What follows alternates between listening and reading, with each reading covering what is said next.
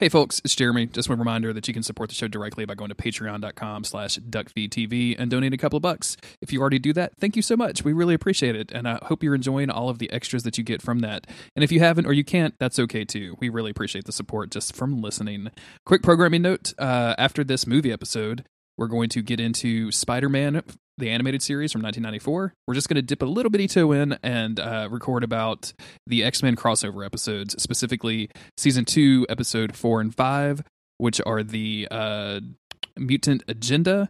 And then there's Season 5, Episodes 9, 10, and 11, which are Secret Wars, which guest stars Storm and some crazy Beyonder bullshit. So we know you're going to love it. Thanks for listening, and I hope you enjoy this episode.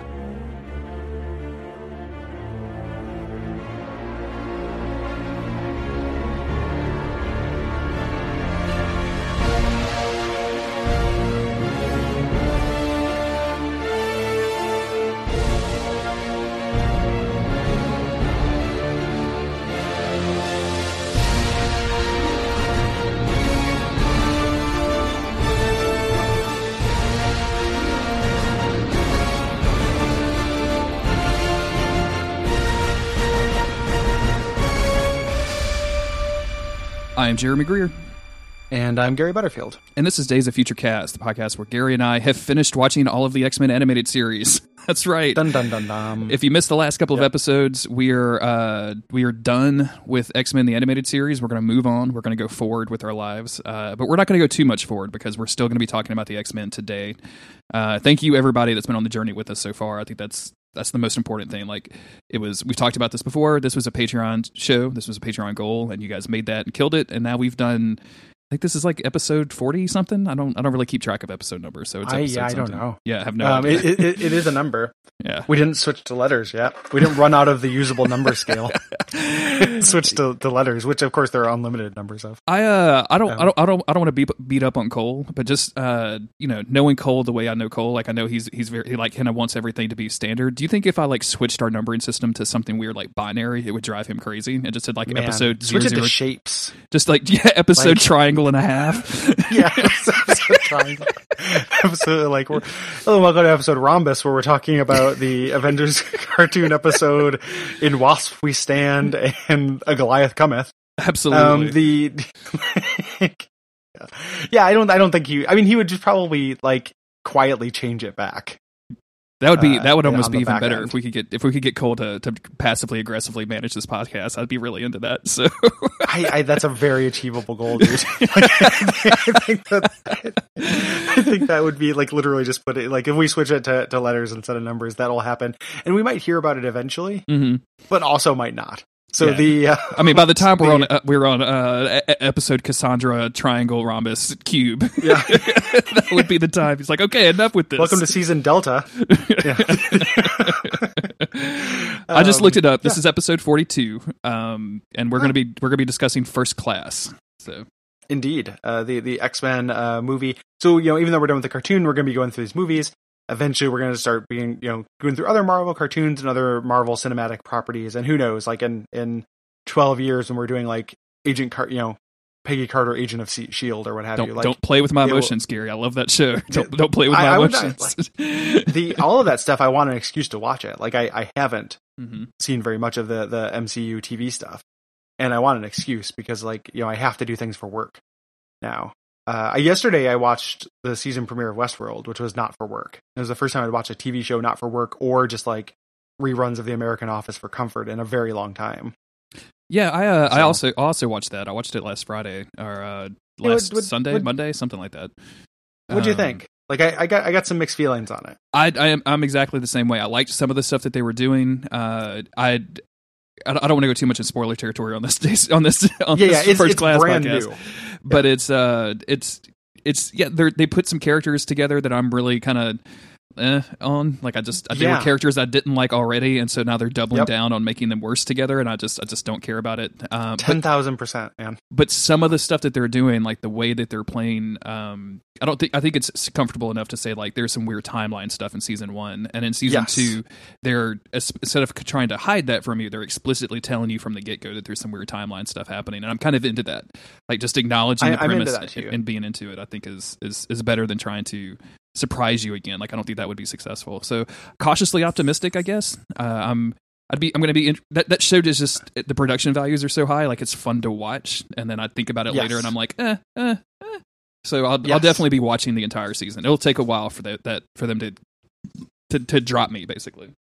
Very, very same. Like it's so pretty, and the things that they do that are interesting are very interesting.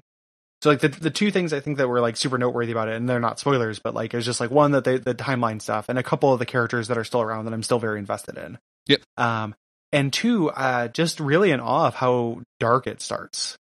Like the opening like 15 minutes or so of it just feel extremely dark to me, and I was just like, boy, you really went with it. Have you have you ever heard the song "Let the Bodies Hit the Floor"? Are you familiar with the lesser works of Father Roach? Please, Father, might I have some Fruit Loops? Papa, may I have another roach? Might another body hit the floor? Because there were like, the end of season 1 had some pretty crazy shit in it, and there's just an enormous amount of dead people in this episode of television, man. Like, it was crazy. I wanted to go back and count, because I think it might be a higher body count than Superman versus Batman, which is pretty impressive. And it's just in episode 1 too. Yeah. So it just really, and then so it's like I'm all there for it. I'm like, man, this is making me uncomfortable, but kind of in a good way, And then all of a sudden, it's like putting the two characters with the worst British accents together to quip at each other for the whole middle part of the episode, and I'm like, good fucking night. Yeah. Like, this has to go. Both of you die immediately, please. And one of them definitely won't, but one of them really should. Yeah. Like, surprised one of them made it out of season 1. Absolutely, it was just like such a bad. And the thing that blows my mind is that they're drawing attention to it. Like, did you notice all the little winky nods where they're just like, seems a little bit broad, doesn't it? Where like, this broad accent and stuff. And it's like, this feels like you're acknowledging and responding to criticisms of season 1 without actually course correcting at all. Yeah. Like, it's just like, you're just kind of winking, but like, stop winking at me and fix the fucking problem. It's like if your plumber came over and just kind of like got out a wrench, looked at you and kind of winked and like made mouth movements a bunch and didn't fix your toilet. It's like, I know you know about it, but just fucking fix it. It doesn't matter if you say that you've seen all the blogs talking about all the problems from your show, if you literally just say that you see them. Like, no, you need to go to the extra step. There's a reason everybody was talking about these specific problems. Yeah. So that part, I was just, I got a little mad. There's a line specifically in it which I flipped off my screen. Like, during that part, I'm like, go to hell, man. Okay. All right, Westworld. Yeah. But I'm invested enough. I'm excited to have like a show to watch, like have a thing some appointment TV, like something I can do every Sunday. And I am curious as to where it goes. And Bernard, like that character, I still think remains like the bedrock. I'm really interested in what happens to that dude. I think the season 1 left him in a really fascinating place, and season 2 like pushes that further. Absolutely. Like, he's in a really interesting, dramatic He's zone. Maybe my favorite actor on the show as well, which is a pretty high bar, because like there's some really great performances in there. Man in Black, Anthony Hopkins, super, super good. Yeah. Yeah. He's also like, it's one of those shows too, and this is remaining in season 2. Other than the main lady, whose name is escaping me right Dolores. this moment. I don't remember her name. Dolores. Other than Dolores, and it's not the lady's fault. Like, there's like a 201 level of like, quote unquote, like wokeness or whatever, where I realized that like in a lot of shows, and this actually ties in pretty well into First Class, so this is a good transition. Where I don't like the female characters a lot. It's not because I'm sexist, and it's not because the actresses are bad. It's because the writers and directors are not using them very well. Mm-hmm. And I think Westworld suffers from that a lot. You're going to hear me complain a lot about that in First Class today. Yeah, like it's very on display in this, and it's a real thing. Like, it's not because I don't like female characters. Like, I love female characters. It's because I feel like the process that is putting them on the screen, the men who are directing them and writing for them are just doing a worse job. So you end up with in Westworld, and in First Class, you end up with like more kind of wooden deliveries or like really flat lines, and then they give all the best lines to the male characters, and then they wonder why like a generation of kids grows up being like, I don't like female superheroes or whatever. And it's like, well, because you wrote them to not be likable. Because you guys put out what was it, Catwoman with Halle Berry? Like, what are you doing? What are you doing? Yeah, those are like, just, you made really bad movies with them. I'm not saying it's people. There's not some sexism, right? Like, I'm not excusing the fan base for being sexist, because comic book and pulp culture, sci-fi fandoms are sexist as hell. But there's also another layer to it. Like, it just goes deeper, and that's a good way to talk about First Class, a movie that we both really like. Like, it's not like the whole thing is just, it's January Jones fucking synced the entire thing. Yeah, that's not our opinion. I feel like this is a really an exciting movie, and it's fun, and it accomplished something that I didn't really think was possible, which is to kind of reset the X-Men universe after how terrible the third one was. But yeah, it does, especially on a rewatch, does have some significant problems. Did you in preparing for this to record this episode, I watched the trailer again. Okay. Do you remember, like, before we get into it, do you remember like where you were in like the hype cycle or whatever, or where you were when this started being announced and seeing trailers and things for this? I really don't. I want to say that this was pre Iron Man 3, Iron Man, right? So like the Marvel stuff hadn't, or was it after that? I don't really remember. I don't really remember where I was in life. I guess I need to go look up like when they announced this movie. Yeah, 2011. Oh, then definitely after Iron Man. Then yeah. You can't just Google X-Men First Class, or you can't just Google First Class announcement, because it's a bunch of stuff about like first class hotels or whatever. So yeah, yeah, which is a spin-off podcast. Yeah, if they did an X-Men First Class hotel as a resort, I would do that. Every Cabana boy is just Gambit in like a little thong, bringing you an ice bucket of beer, like wearing the costume. They're like, in a Speedo, but they still have the weird head. Yeah, 100%. Thing. It's like just the Speedo and then the weird head thing. That's the weird hat. But like I remember seeing this and being skeptical, just because X-Men 3 was bad and the most recent Wolverine movie I'd seen was bad, and everything felt bad at the time when this came out. And the trailer for it is mildly encouraging, but it kind of acts like those bad movies never like it doesn't acknowledge those either. Kind of like some of the Westworld thing. Like the trailer's all like, before he was Professor X, and then it shows you, before he was Magneto. Like, it really focuses on that bromance angle, which is a really big part of the movie. But that wasn't what I was like missing. I just wanted a good fucking movie after X-Men 3. And it turns out to be a pretty good movie and accomplishes a lot of work, which we'll talk about. But the trailer was not the thing that got me into it. Like, this still felt like a risk when I went and saw it. Yeah, I can definitely see that. I remember vaguely being like, yeah, X-Men movies have been kind of uniformly bad for a while, but I'm still down for X-Men media of all types, which obviously remains true even today. So, like, it was one of those things where I would have like zero expectations, and I'm watching this trailer now just to get an idea, and like they're cutting from footage from X-Men 1 into this movie, which I feel like is pretty weird. But it's. Yeah, it was. I was very intrigued just by the timeline, by the period, and also I'm talking like a big game, but I was right? definitely like Fassbender.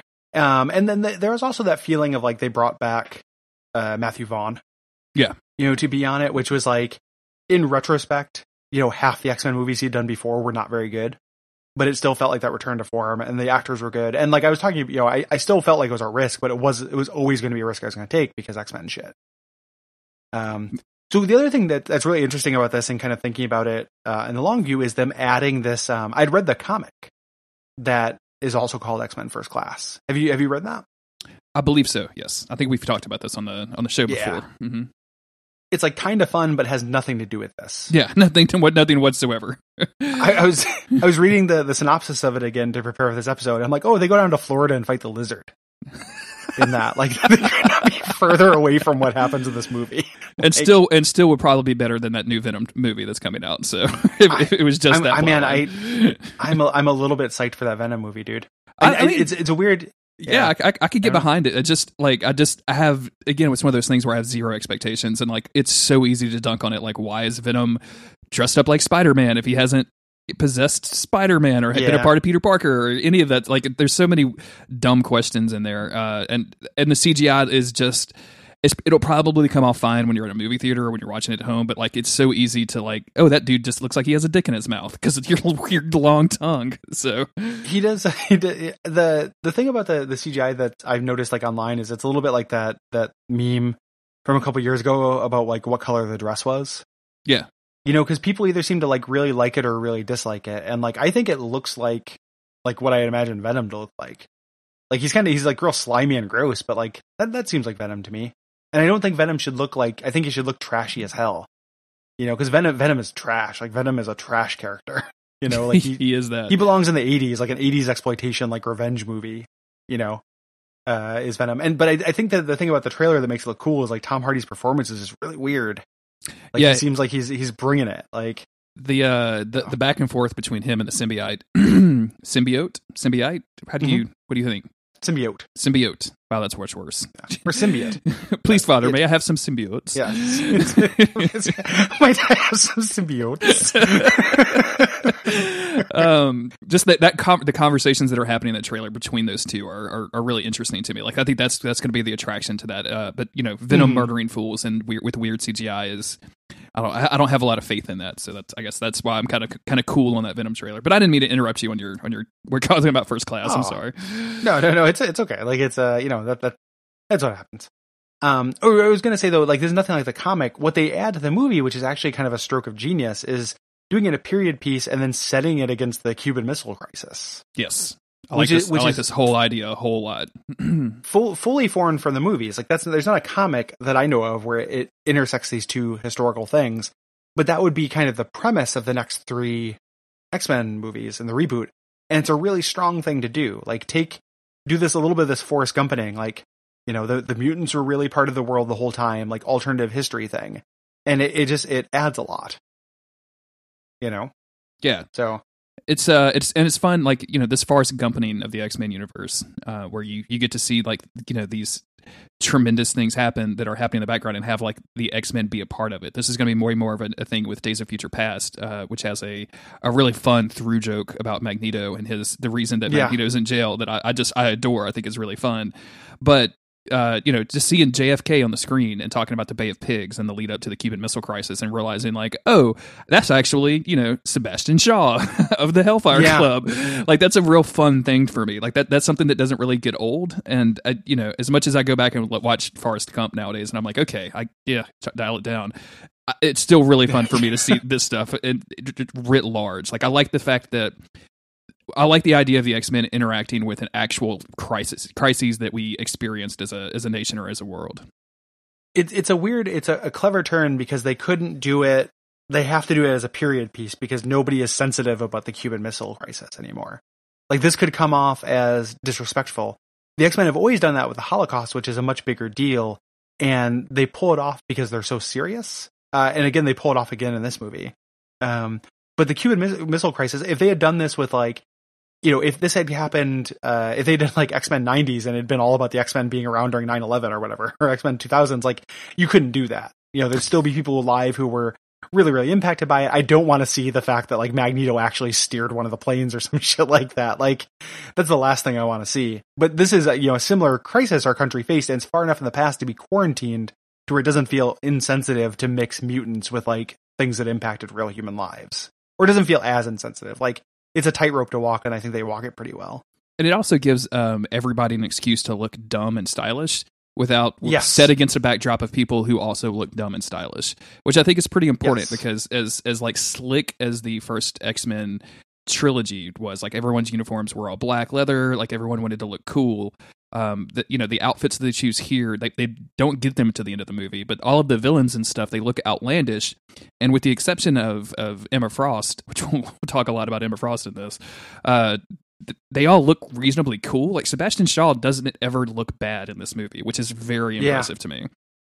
Yeah, exactly. It's colorful in a way that the series has not been. Exactly. Yeah. You know, if you contrast it with modern superhero movies or even like Spider-Man, you know, at the time, like the X-Men movies were always like this black, you know, serious kind of militaristic look compared to Spider-Man, which was kind of big and loud and fun. This is the first big, loud and fun X-Men movie. You know, like X-Men 2 is really good. It's not fun though. Like it's, you know, I mean, there's parts of it that are fun, but it's not joyous. Like there's parts of this that are joyous and goofy. These characters, we get to see these characters have fun. Exactly. Yeah. You know, people laugh. Like it has a lot of that humanity to it that's been missing from the series. We should we should get into it, but we should also take just a brief minute to talk about how we watched this recently. Oh yeah, because you, as people that have listened to the podcast or follow us on Twitter know, you came down to visit us. You spent a few days at Chez Greer, as they like to pronounce it in France. That's how we say it down here, Cher. Cher. That's how we say it down here, Cher. But it was really fun because you and I like sat down and were able to like talk a bunch of X-Men shit in person, and also like watch some X-Men movies. So like we had a couple of beers.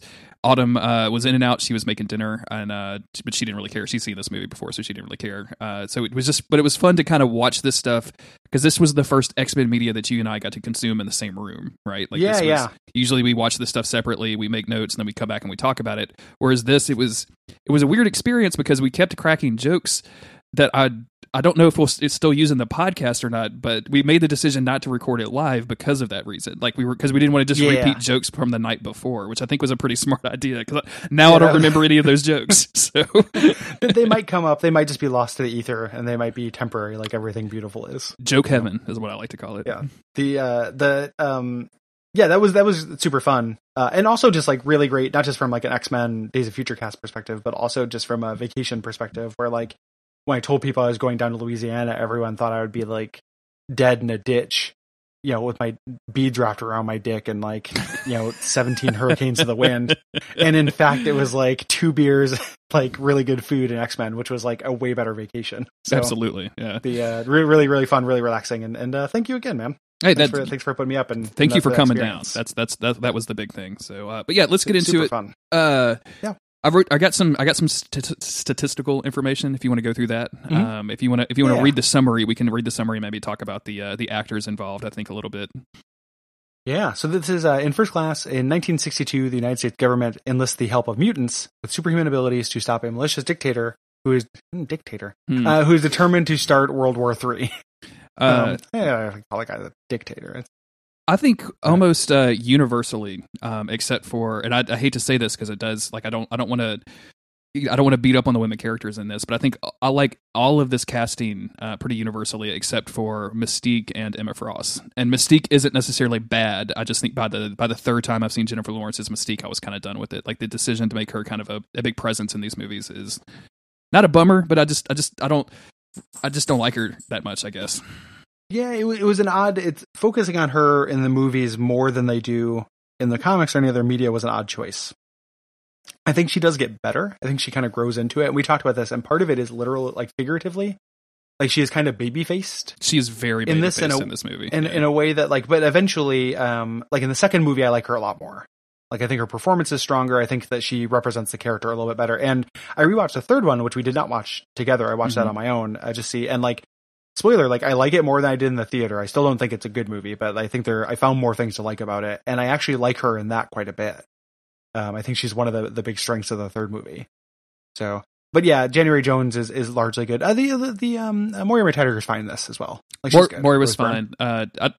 January Jones is given basically nothing to do, and she's giving some of the worst lines in the movie. So, not to mention some of like the weirdest outfits. And as a huge fan of Emma Frost, I just have a huge problem with this. I just don't like the Emma Frost treatment. That's the issue, right? Yeah, it's like this is their go at it. This is their chance to do Emma Frost, which they didn't do. And like Emma Frost is such a big character in the comics. Like she should be funny, like she should be like destroying people with her words, and that's what you want from Emma Frost. Like she should be people should be scared to talk to her. Like she'd be scared to talk back to her, and they turn her into a flunky. Absolutely. Again, like when I talk about like it's not the actress's fault or the character. It's not a bad character. It's they wrote her into a role where she's a shitty sidekick during this. Even in the Hellfire Club in the original comics, like she has a lot more power. There's a power struggle.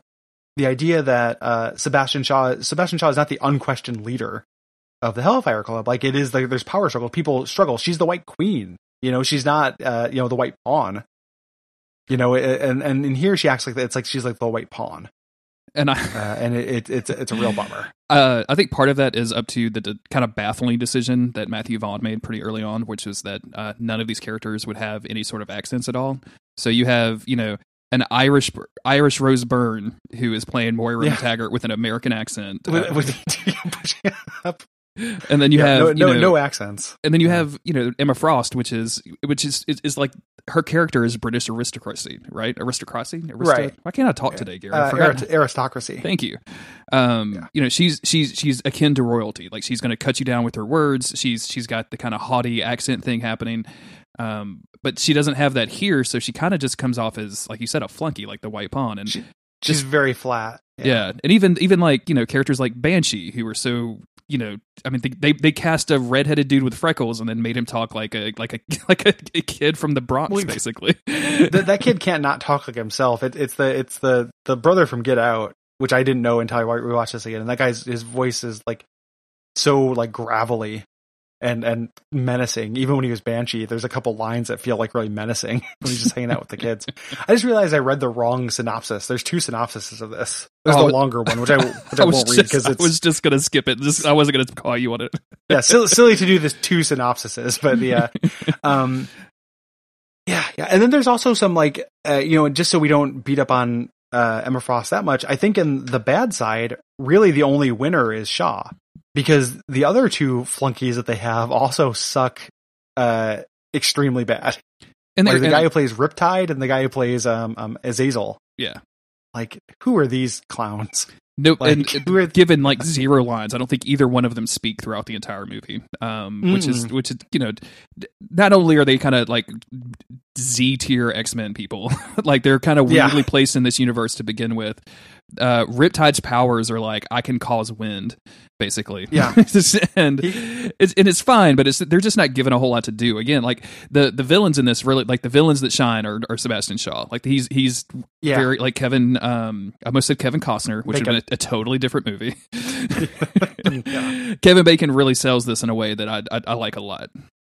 Oh, he's so fun. Like he's really scenery chewing. Like he's really good. The Azazel and Riptide are just there so the X-Men can have a team fight. Yep, that's it. Like they're in the Toad and Sabretooth role from the first movie, but they're worse. Mm-hmm.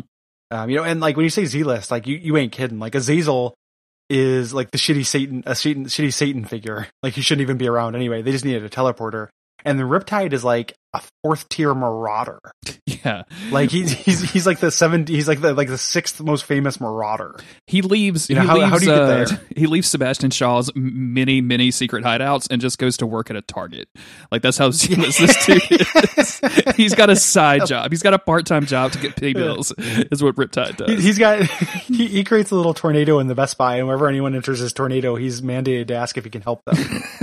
Like whenever somebody enters into that radius, you just see if they need a visit from the Geek Squad. He's got just a side gig at the museum, just making miniature whirlwinds for elementary school students. Yeah, inside 2-liter bottles of soda that exactly have the labels torn off. And then, of course, James McAvoy as Charles Xavier and Michael Fassbender as Magneto, Eric Lehnsherr. I think I love both of these guys. Like I think they both do a tremendous job. James McAvoy has kind of a weird history, but like Michael Fassbender to me is a really great actor. Like he's been the saving grace of all of those Aliens movies that everybody hates, that I kind of like for some reason. So don't at me, please. But yeah, I like both of those guys a whole lot. He's great in this, and the best scenes in the movie are his. Yep. Like I think the 2 MVPs of this, I think are Fassbender and Kevin Bacon. Yep. Like both of which, every time they're on the screen, it's really hard not to like watch them. The new Beast guy. I guess we're just kind of going through the cast and kind of saying what we think about him before we get into the plot. The new Beast guy I think is really good.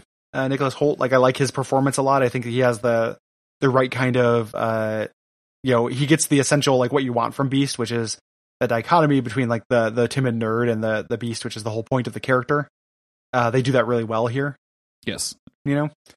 Some of the when he's blued up, I think that sometimes it looks a little hinky. Sometimes it looks good, and depending on certain angles, like it can look not super great. I don't think Beast was ever going to look like super great though. Because of the nature of him just being a blue cat person. Yeah. He looks good sometimes not as much. But as far as the performance goes, I think he's really good. And they do that thing where they kind of deepen his voice out a little bit, which actually I think works in his favor. So I like this guy a lot too. I think he's really good. And like the weird kind of chemistry that he has with Mystique and the quasi love triangle that him and Magneto and Mystique are going to get into is kind of interesting and cool, especially with Mystique's new relationship with Xavier, or new to this movie's relationship with Xavier. So I mean, like this trilogy, the third trilogy or the second trilogy of X-Men movies thematically boils down to the battle for Mystique's soul, right? Like in almost every episode, and that's not subtext. That's the text of the movie a lot of the times. Like that is the plot of Days of Future Past. Where it's like literally them kind of going back and both of them making appeals to Mystique. That's happening here too, where you have kind of Xavier on one side of just being, obviously like, let's help the humans, but it's appealing to her side where she can shapeshift and look like a human even though she's not. And then you have Magneto, who literally in this movie says like, hey, you're beautiful the way you are, as a mutant. And then you have Beast, which represents this kind of middle ground, who he literally represents the middle ground, since he can mostly pass as a human during this time. And that is his goal, is to be able to pass. Yeah. As human. So he represents the being able to go back and forth between them. Like, this is, and it's done pretty well. Like, it is not super obvious. Like, when I say it's text, it is text. It's not subtext, but it's not, they don't beat you over the head with it. And they actually take that theme and they carry it pretty reasonably through these three movies. Like, Mystique as a character ends up making sense. Her character, where she ends here, makes sense for her in Days of Future Past. Where she ends in Days of Future Past, it makes sense to pick up where she's at in Apocalypse. Did we mention that there's just a whole lot of shit that goes on in this movie? We said it does a lot. When I was taking notes for it, again, I watched it again last night, and just to kind of get ready for it, and just taking notes and trying to get like broad strokes. I was like, man, this is a big movie. Like this is a huge movie that does a lot of things to like kind of reestablish the X-Men universe after some pretty dreadful experiences, and I'm actually kind of impressed that it pulls like, probably a good 80-90% of it off. Yeah. I was not expecting a lot of the things that happened in this movie. I remembered happening in the second one. So when we rewatched it, we even said it like, man, this movie does a lot. Like Beast gets his blue fur in this movie, which I totally forgot about. And we're just seeing that's just like, this just does a lot of work, And the second one does a lot of work too. The second one is why Hugh Jackman has an adamantium skeleton. Like, didn't expect that. Like, they just do a lot of that fun kind of retconning. Yep. Mm-hmm. Yeah. So this is as budget about $160 million to it, and is the most financially successful of the X-Men movies, I believe. So cumulative worldwide gross of $353 million. Not too shabby. Hope everybody got a good payday. About $200 million. Mm-hmm. Yeah. Are you ready to jump into the plot? Yes. Let's plot it up. So the movie starts in Poland in 1944, and you immediately recognize the scene from the first X-Men movie. This is the scene where Eric, aka Magneto, I'm not going to call him Magneto throughout this because he doesn't actually get that name until the end of the movie, so we're just going to call him Eric and Charles. Mm-hmm. Eric, as a boy, is separated from his parents and what is obviously a Holocaust camp, and grabs the metal gate, starts breaking it when one of the guards knocks him on the head with the knocks him on the head with one of the guns, and then he goes out, and of course he loses his powers, he loses his grip on the gate, except this time the camera goes up and we see this kind of shadowy figure that is watching this, which is kind of I thought this was the perfect opening to this movie. Like it set a really great tone of like, here's this thing that happened that you're familiar with, and now we're going to show you something after that, but before all the other stuff that you've seen, which I thought was really, really great.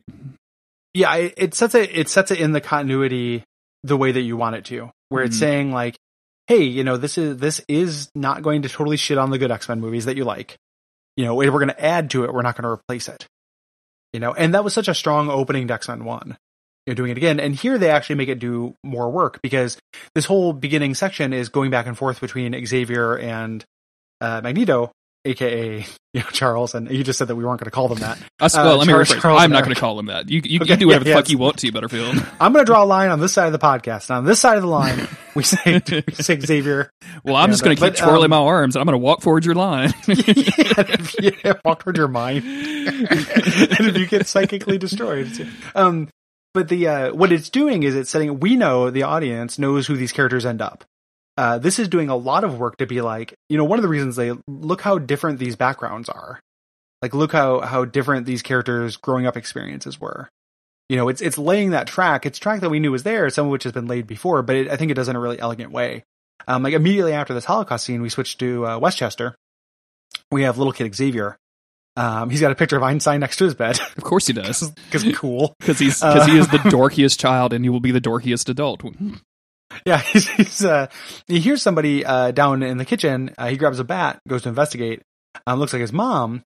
But his mom says, like, "Hey, do you want me to fix you up some food?" And he goes, "You're not my mom. My mom never stepped a foot in the kitchen. Who are you?" And he's got this bat. He's little Xavier. He's ready to play. He's gonna break some knees. And it turns out to be Little Mystique. And Little Mystique is just sneaking into houses, impersonating moms to get food, which is very similar. This is actually an homage to Marvels. That Kurt Busiek thing. This is what happens. There's that little mutant girl who goes into sneaks into the kitchen of the reporter. Oh, okay, cool. In that, Ben Urich sneaks into his kitchen, and this is almost shot for shot that scene. We kind of dunked on some pedantic nerds. I don't remember if it was before we started recording or after earlier today. But we were dunking on some pedantic nerds, and I just want to be a pedantic nerd for a minute and just say that, like, Mystique transforming from full size mom to tiny Mystique is like one of the most disturbing things I've ever seen. Like, so that shit she can just create mass. Like, that's the way her powers work. She could just make herself 6'2". Yeah, like she's a hollow Easter, like a Easter bunny. Chocolate Easter bunny. Yeah, when she's the mom version. I don't like to think too hard about how anybody's powers work, but the movie kind of invites you to do so when you see 5'8" Xavier mom transform into tiny little Mystique girl. So 5'8" Xavier mom is my favorite IMDb tag for the movie. All the movies forget 5'8". It's also the best Pornhub tag for it. So you guys get equipped with Xavier mom. Mega Man 7. Get equipped with Xavier mom. But you think this is going to turn bad, but it immediately turns into this kind of meet cute because, like, Xavier's like, "I'm not scared of you." He thought he was the only one. He kind of reads her mind, sees that she's not. She also thought she was the only one, and they become friends. He's like, "We have tons of food. You can stay here as long as you like. Like, essentially, like, you can live here. So you have a home now." Which is takes her in like a stray. Which is a pretty baller move for Xavier because he looks about 8. Yeah. So, or maybe like a small 12. Let me say that. Yeah. Somewhere in that zone though. He's very young, but it does speak to that, like, confidence. I imagine they don't really talk about how she lived there, but I don't imagine Xavier's parents knew about her. I think he probably used his powers to hide her. Oh, you think so? Okay, that's a much cooler idea than him, like, saying, "Okay, you need to transform into my stepsister so that my stepdad you're now my pet turtle. you're my dog Gus." Yeah, and continuity nerds out there know that Xavier does have a dog named Gus. Yeah, let's transform her. Let's transform into Gus, and she's like, "Not again, Xavier. I don't like this. I don't like it when you pet me." I think you mean rough. Yeah. Like, I told you never speak to me this way, Gus. Yeah. Well, you are going to turn out to be a dickhead. Yeah. So then we switch back to Poland. Yeah, and I really like these early Eric scenes because this is the first time we meet Sebastian Shaw, who is a kind of set it up as like a Joseph. I'm really bad at pronouncing Mengele character. Mengele, yeah. Mengele. And basically wants Eric to move the coin, and he says, I'm gonna you move this coin and I'll give you some chocolate.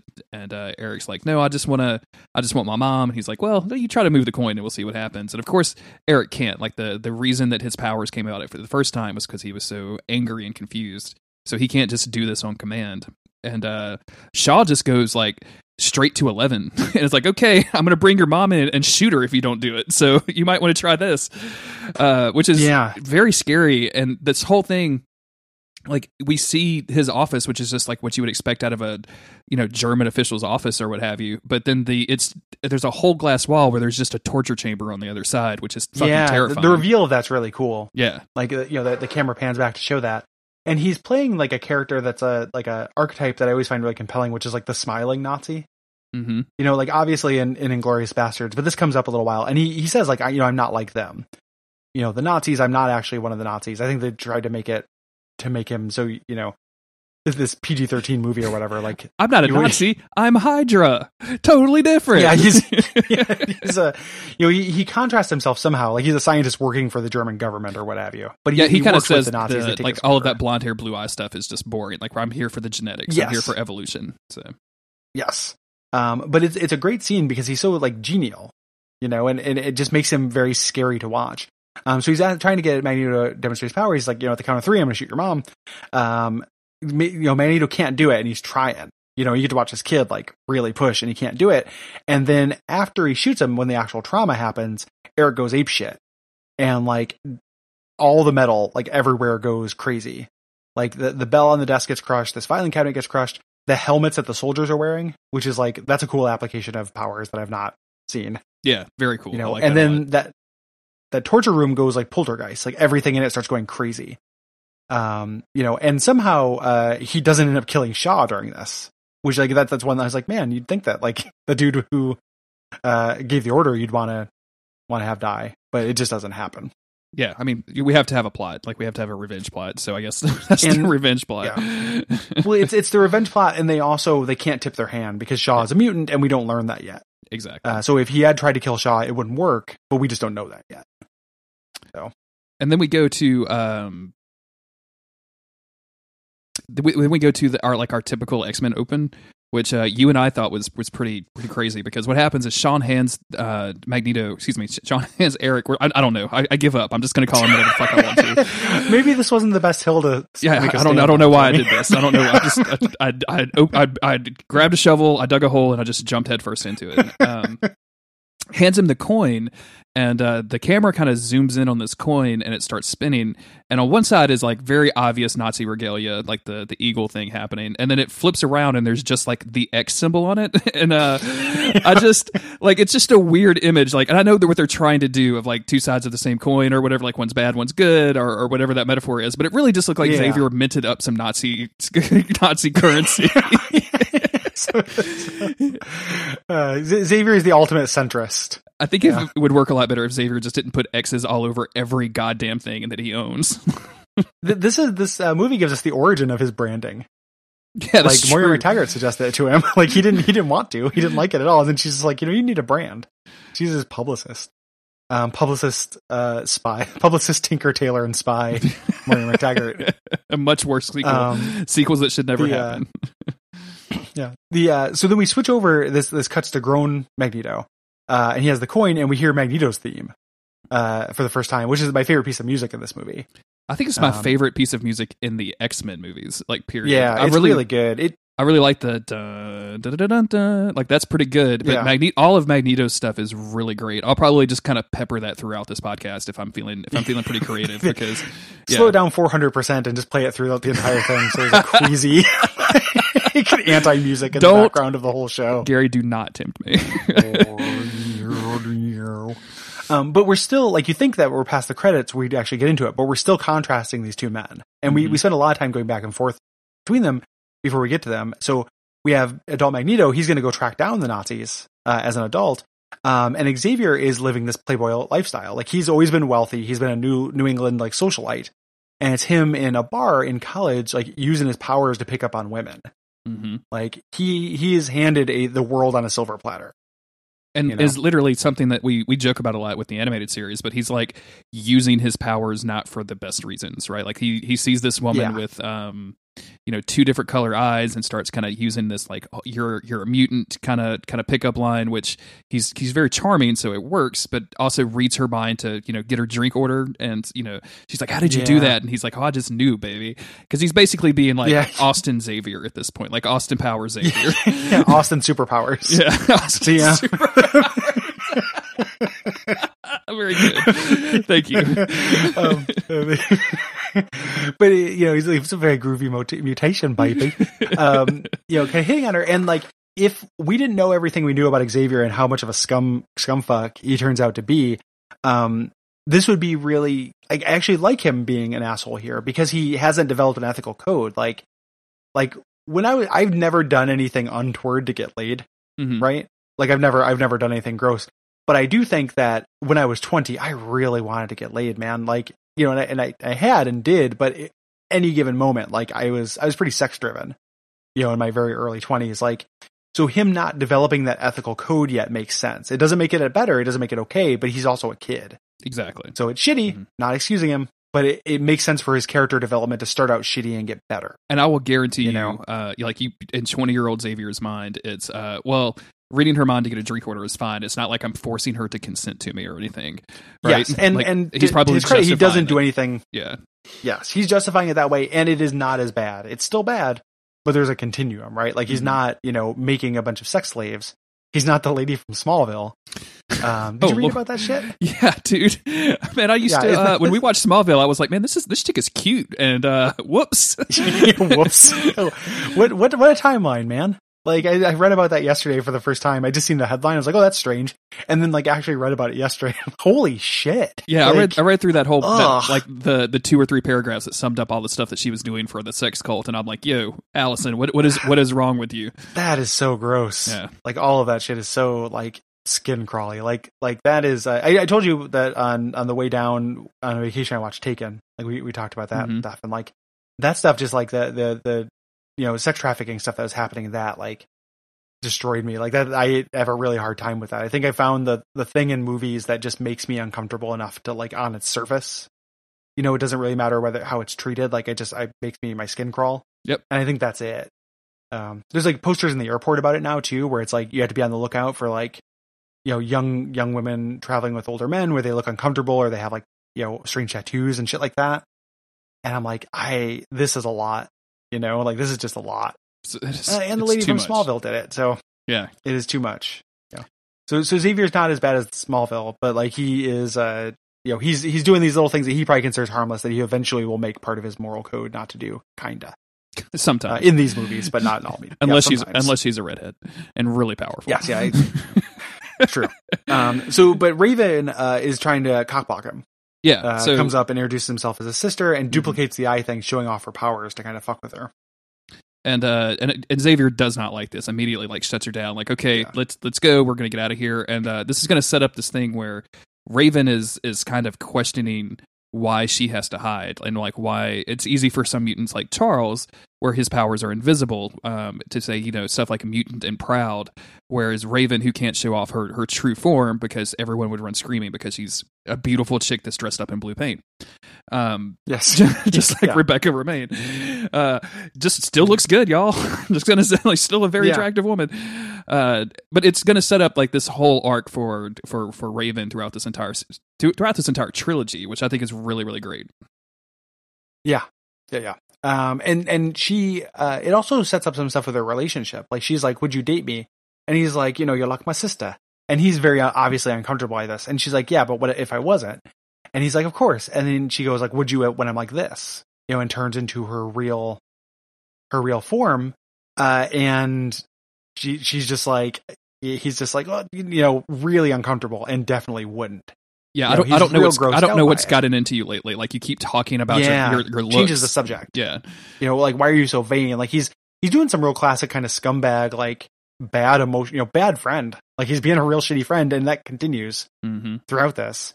And it's really sad. Like this thing, you have to really feel for Mystique, who like during this whole time gets to watch Xavier, who literally has everything handed to him. That's what we're getting from the intro of this movie, is that he has everything. He has a power that no one can see that gives him unlimited power, and also was born with unlimited power because he's a white guy in the 60s with tons of wealth. Yep. He has all the power in the world, and Mystique just can't be herself. It's the simplest thing in the world that she wants, and she can't have it. Like, it is super sad. This ends with her basically saying like, "Hey, I need to get to sleep. Why don't you read me some of your thesis, because that puts me right to sleep." And of course, this thesis kind of bleeds over to the next scene, because it's about how the Neanderthals went to extinct when Homo sapiens evolved and just basically killed all of them. And we get him reading that as Eric, as grown Eric. We're not going to really see like kids anymore, so we can just say Eric. Yeah, walks into like a Swiss bank, and he is trying to store this Nazi gold, where this banker is like, "Well, we're not really legally supposed to touch that," or whatever. And he's like, "Yeah, but I heard you will." And of course the banker's like, "Yeah." And Eric just starts not torturing him, but just basically bullying him.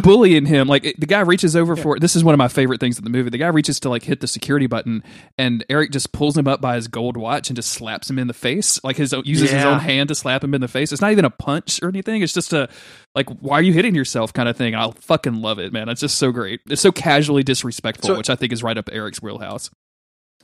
It's I didn't rewatch the movie for this recording, but I watched it a couple months ago with you, and then I watched some scenes, and I watched this scene and the other scene where he's tracking down Shaw. Both of them have a moment of like light comedy in the middle of like real darkness that feels very intentional to me, as part of what they're trying to do with the tone of these movies to make them a little bit lighter. Because the X-Men 2 specifically, but like all the X-Men movies are very dark. They have a couple of jokes. There's like Wolverine calling Cyclops a dick, but like for the most part, they're very dark. Both of these scenes, which like this is God, what Munich? This is somebody hunting down Nazi war criminals and killing them with superpowers. Like this is extremely dark, and they put a joke in both of them to just kind of make it feel a little bit better. And this like stop hitting yourself thing, which is really cool and disrespectful to your point, but it is a little lighter than what happens next, which is him tearing out his fillings from his teeth, like which is like pretty dark and gross, torturing this man essentially to get the name of his clients. And they have to lighten it up a little bit, because otherwise it just like, it cannot be all super sad for Mystique. Oh my God, Magneto's like hunting down the people who killed his family. Like I'd be down for that, but that's not what they're going for. It is again, a really fine line. It's kind of pressing in 2011 that we get oh hey, it's actually fun to kill Nazis. It's fun to hunt Nazis. Yeah. Like we should probably do this more often. Wow, isn't Eric such a good person that he's hunting down and ripping the fillings out of Nazi sympathizers? And I love the next scene. With him like that we get to the here when he rips out the filling and the camera perspective changes from inside the dude's mouth and you actually see the filling rip out is like very uncomfortable and kind of cringe inducing to me. Like I do not want that. Yeah. There's a Grant Morrison comic called Sebastian O, which is one of his lesser things. It's like a little miniseries they did for Vertigo, but one of the villains in it is a character who rips out people's teeth. And then at one point he rips out, after he's done so, the person's like, you can't, he's like, well, you can't, hurt me. And he rips out his gums. Oh my God. Like with a pair of pliers. And it's one of the most disturbing like things. Like, fuck. It really stuck with me as a really gross thing. So, but not recommended or anything. It's like definitely like the bottom half of Grant Morrison stuff. Sure. Yeah. Just in case we have any gum enthusiasts out there, you wanted to make sure that you gumballs out there. Then we switch over here now. This is a weird choice that they made in this movie, because we switch over to Vegas where two FBI agents are staking out this meeting of the Hellfire Club, which like I knew the villains of this movie were going to be the Hellfire Club, and I'm down for the Hellfire Club. But one of them is Moira McTaggart. So they totally transmorphed her character. Like she has nothing to do with her comic book or any other appearance. She is now a super 60s spy. Yeah, she's a CIA agent. I think I said FBI in the notes. I think she's CIA. So because later on we're going to learn that. So that was on me. But they're watching this colonel from this NATO colonel meet up with like mobsters and criminals, and like basically they're trying to figure out if this dude's a communist sympathizer. And when they see all of these like showgirls go walking in, it's obvious like the entertainment. Moira does not hesitate. She just quickly strips out of her CIA uniform, which I guess is just an overcoat, and it like she's fully decked out in lingerie, and she goes to she blends in with these women to be able to get in, and very quickly discovers. And this when we're introduced to Emma Frost for the first time, and Emma Frost is like we mentioned at the start, January Jones. I really like January Jones in Mad Men. I think she does an absolutely stellar job in that. She's just like she's kind of has that smoldering intensity thing happening in Mad Men, which I really dig. Like she just looks angry all the time without necessarily like yelling. Here she's not. She's kind of given the role of a seductress, which is in Emma Frost's wheelhouse, but I don't necessarily feel like she does a great job of it. And then the entire time she's dressed in the most like ridiculous white lingerie, which again is Emma Frost's wheelhouse, but without the kind of dismissive authoritarian tone, I don't think works as great. She's not owning it. Like she's timid. She's on sexual display for other people as opposed to for herself, which is what Emma Frost is supposed to be. And in the comics, she always came across like and I'm not saying like she's whipping dudes into shape or anything, but she always came across as more of a dominatrix type than a subservient type, and that's just not here. So when she meets this colonel, she's like, "Oh, Sebastian wants to meet with you directly," and et cetera, and quickly whisk him away to a private room. It feels. I don't know, man. I got bad vibes when I watched this movie the first time about this, and then rewatching it subsequently, I just don't like anything that they do with this character. But she should 100% be like, I'm going to step on your balls and choke you, and you're going to like it. Exactly. Like it should be. She should be femdom. Like femdom is shit. Like I know the Black Queen is typically like the slightly more aggressive one, but even then, like Emma Frost is in control of the situation. And the thing with January Jones casting in this, like I haven't watched Mad Men, but you can see exactly what they were thinking, right? Like we're doing this swinging 60s version of the X-Men. We got to get somebody from Mad Men, the swinging 60s show. Yep. I think that's the subtitle of the show. I haven't seen it, but I think it's called the swinging 60s. It's 100%. Yeah, you nailed it. Yeah. The heist of the century, the swinging 60s show. I don't know if you knew that. Mad Men, it's a 60s and heist show. And what's weird is that I can't remember her name right here, but the redhead from Mad Men, I think would make a better Emma Frost. Like she's been blonde in other movies, so the hair color doesn't matter. But she's got more of a kind of a stare down, dismiss you attitude. And I think she would have been. I cannot remember the name of that woman, but I think she would have been better for this than if they wanted to get a quote unquote Mad Men chick. What they were going for was the idea that like Emma Frost is like this ice queen, like that she was kind of cold and aloof. And they just make her come off as cold. And as Emma Frost's character evolved, like, I talk a lot of sugar about the Grant Morrison New X-Men. And one of the reasons is I think that's when that character got good. He's the first person to write her as aloof, but like funny and cutting and human, as opposed to just like this weird, dom bot, that she kind of is in the 80s and 90s and early 2000s. So, more or less a complete failure. There's nothing really that I like with Emma Frost in this movie. No. And this goes down in all effects. The one action that she does where she presents a psychic projection of herself, like fooling around with the guy while she's just sitting on the couch kind of bored, felt like an Emma Frost thing. And I still don't think the performance carries it. Yep. And just to clarify, I was talking about Christina Hendricks when I was talking about the other person from Mad Men. So, Moira follows Emma, who takes this colonel into a kind of a private room booth. But when Moira gets there, they don't. There's nobody there. So Moira she closes the curtain behind her and starts trying to figure out where they went.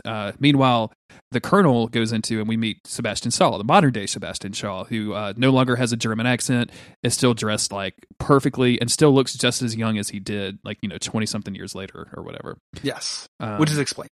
Which will be explained, yeah. And Shaw is all about wanting this colonel to position Jupiter missiles or missiles in Jupiter. I feel like I'm talking about. I think it's Jupiter missiles. I think I'm talking about a Tori Amos album. Hold on, missiles in Jupiter, and then he doesn't want a suborbital missile platform. It's not quite. Yeah, it's definitely missiles. They didn't reimagine the Cuban Missile Crisis to be about the moons of Io shooting fiery death upon. And that's how Earth's they meet Shi'ar, and that's how they. Yeah. We got the director's cut.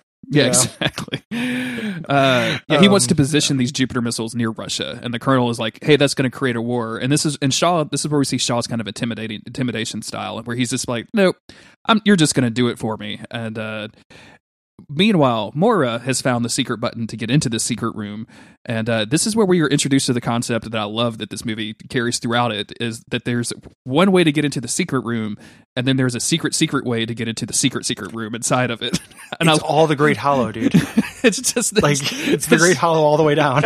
I love it so much. Behind the treasure chest is a hidden wall, which contains another treasure chest and another hidden wall. Yeah, you would not think it, and that's the Hellfire Club's secret.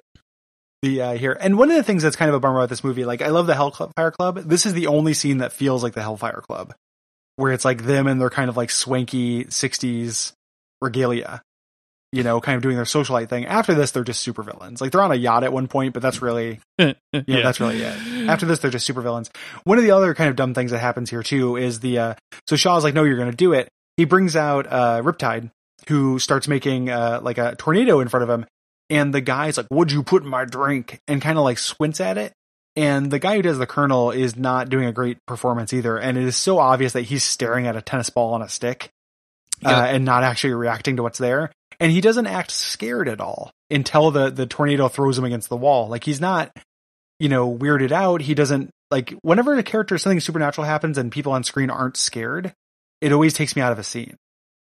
I just feel like you should be afraid of the supernatural bullshit. In all fairness, like, Riptide's not very scary, though. I mean, again, I saw that dude at Target the other day. This is the guy that just keeps trying to upsell me on a protection plan for my 4K TV. Like, I don't actually think that he's a serious threat. I mean, it's annoying, but it's not a serious threat. I really don't think I need a 2-year plan. I really don't. I buy a TV every year. But you're absolutely right. It's just going to go on my wall. This Colonel guy's going to show up, and he's like classic military too. Like, I feel like I've seen this dude in every single Tom Clancy movie ever made. I probably know his actor too. Like, I don't remember. I don't think I have it on our list of people of references, but like this, and this is fine, I guess. Like, this is kind of showing off what these people can do. Meanwhile, Moira is investigating in the room, and she's finding like Russian intelligence, and she hears the Colonel get thrown against the wall, and she like peeks through this bookcase to figure out what's going on. And that's where Shaw and Emma walk up, and Emma just has her secondary mutation because that looks dope. So sure. She turns into diamond form. And which in rewatching it, the weakness of diamond, or rewatching scenes of it, the weakness of diamond form is a bedpost. Yep. The only thing that can crush a diamond is a bedpost. The one weakness of the hardest substance known to, outside of adamantium. There's I've been watching Jessica Jones, the season 2 of Jessica Jones, and there's a scene where there's I'm not going to say any spoilers, but there's a superpowered person, and she's brought her own shackles because she's like, I have night terror, so you're going to need to like shackle me to this bed, or else I'm just going to like fuck the whole room up. And I'm like, that's still just like an IKEA bed though. Like, the shackles may be pretty strong, but then you're just a superpower person that has like these enormous metal indestructible arms swinging off of your arms. Like, that seems worse. You're going to turn into the end boss of Silent Hill 2. Like, if your powers go off, like. So Moira sees them disappear, like Azazel teleports them out, and sees this and goes back to call her boss. Her boss doesn't believe her because of sexism. So she's like, this guy has powers. I'm going to check in with Xavier. Xavier knows about genetics. He's he's kind of famous at this point. Exactly. Yeah. Then we switch to one of my favorite scenes in this movie. I think this is my favorite scene in the movie. Like, this is extremely good. Mm-hmm. Yeah, extremely good. Where Eric is still hunting down Nazis. It's still Munich. And he's in Argentina, which is, famously a real world haven for Nazis. Like, a lot of Nazis, war criminals went to go live in Argentina after the war. Yeah. And so he walks in to this bar, which is a kind of a very, very much a dressed up Oktoberfest kind of joint. If you can picture that. There's a picture on the wall with Shaw and 2 of the guys who are just kind of casually sitting down at a table. There's a third guy attending bar, and Eric just kind of wanders in. Michael Fassbender looking amazing in like some just relaxed fit clothes, and just looking dope. He looks like a Tim Heidecker character. Like, he's dressed like Tim Heidecker. He's so good. Yeah. He walks up and orders a beer, and that's when the 2 people sitting down kind of engage him in conversation. And this whole thing where Eric pretends to be kind of genial and like, oh, where are you from? Oh, Dusseldorf. Oh, my parents are from Dusseldorf. What do you guys do? And like, one's like, I'm a pig farmer. And the other guy's like, I'm a tailor, have been born and bred. And then kind of sits down with them. And there's this moment of tension because you kind of think something weird is happening here.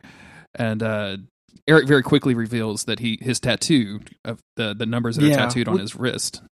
Before he does that, there's one of my favorite pieces of dialogue in the movie, which was really sharp, where he's like, my parents were from Dusseldorf, and they're like, what were their names? He's like, they don't have names. They were taken away by pig farmers and tailors. That's what it was. Yeah. And it's such a sharp piece of dialogue. It's super good. And it's flipping the script on the thing earlier with Kevin Bacon, where this is the genial threat. Mm-hmm. He's doing the same thing. You can see that he, when he, at the end of the scene, he talks about how he's looking for his creator. This is something he learned from Shaw, right? Like this approach, this kind of approach him smiling, and you're going to hurt them, but come at them with a smile is something he literally learned from his tormentor. Super, super good. again, when I talk about that comedy scene in this, though, they all just chug their beers for maybe like 4 more seconds than you think. It's almost like they're having a drink off, man. Like they all lift their beers, like toast, and then they all drink, and then over the rims of their glasses, they're all eyeing one another, like who's going to make the first move. It's a weird. We both laughed out loud when we were watching it. Like I did again when I watched it yesterday. I cracked up laughing at this because it's just a funny moment. Like this, and they're both just they're all three just draining their beers too. Like they're just gulping it down. It's really great. Yeah, it's very good. But then, it's time then he reveals his tattoo. The two guys start to do something, and he's like, the fat Nazi pulls out a knife, and he's got a Nazi knife with him. Like, these guys are staying very on brand, even though they've started new lives. And they're these guys just being like, German beer is very good, yeah? Like, the whole time they're very Nazi. But he's got the Nazi knife, and it says blood and honor, which is the Nazi slogan. And again, like, the really sharp dialogue in the scene, he's like, blood or honor? Which do you care to lose first? And he's just like, tell me where Shaw is. I'm like, I'm not going to tell you anything. He goes, blood then, and like stabs him in the hand, and proceeds to murder these guys. It's super good. Like, I like the scene quite a bit. I do too. So he stabs this dude in the hand.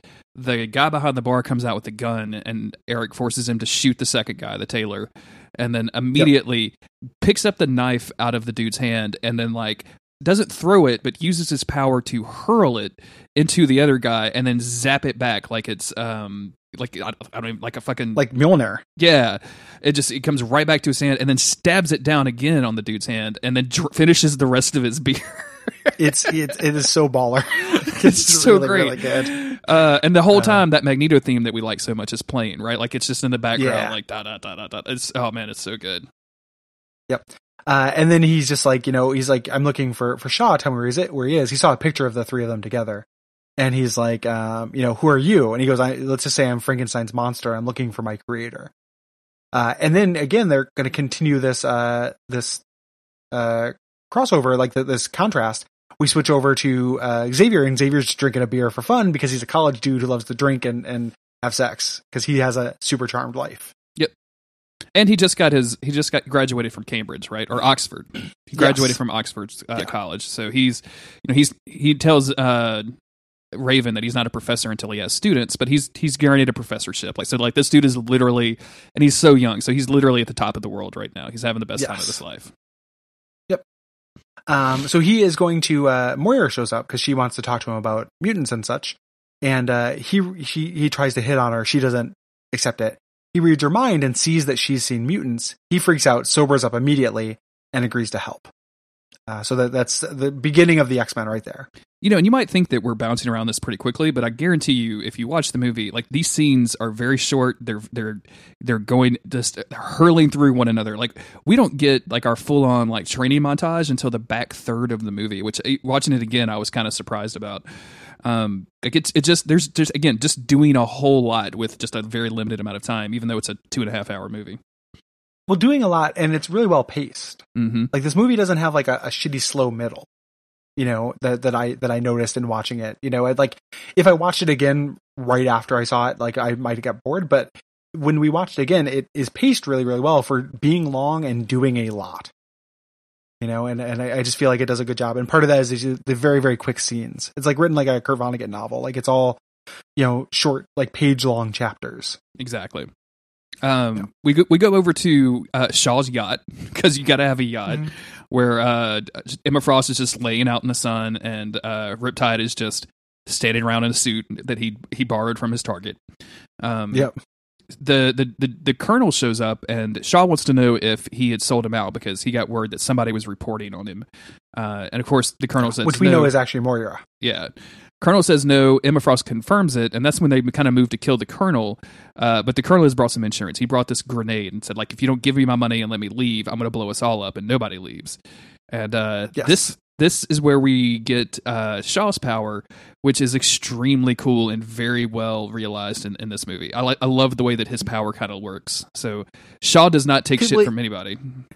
It doesn't have a visual effect in the comics. Mm-hmm. Like it's the same power. They did a good job of of being accurate. So Sebastian Shaw absorbs energy, like kinetic energy, and turns it into strength.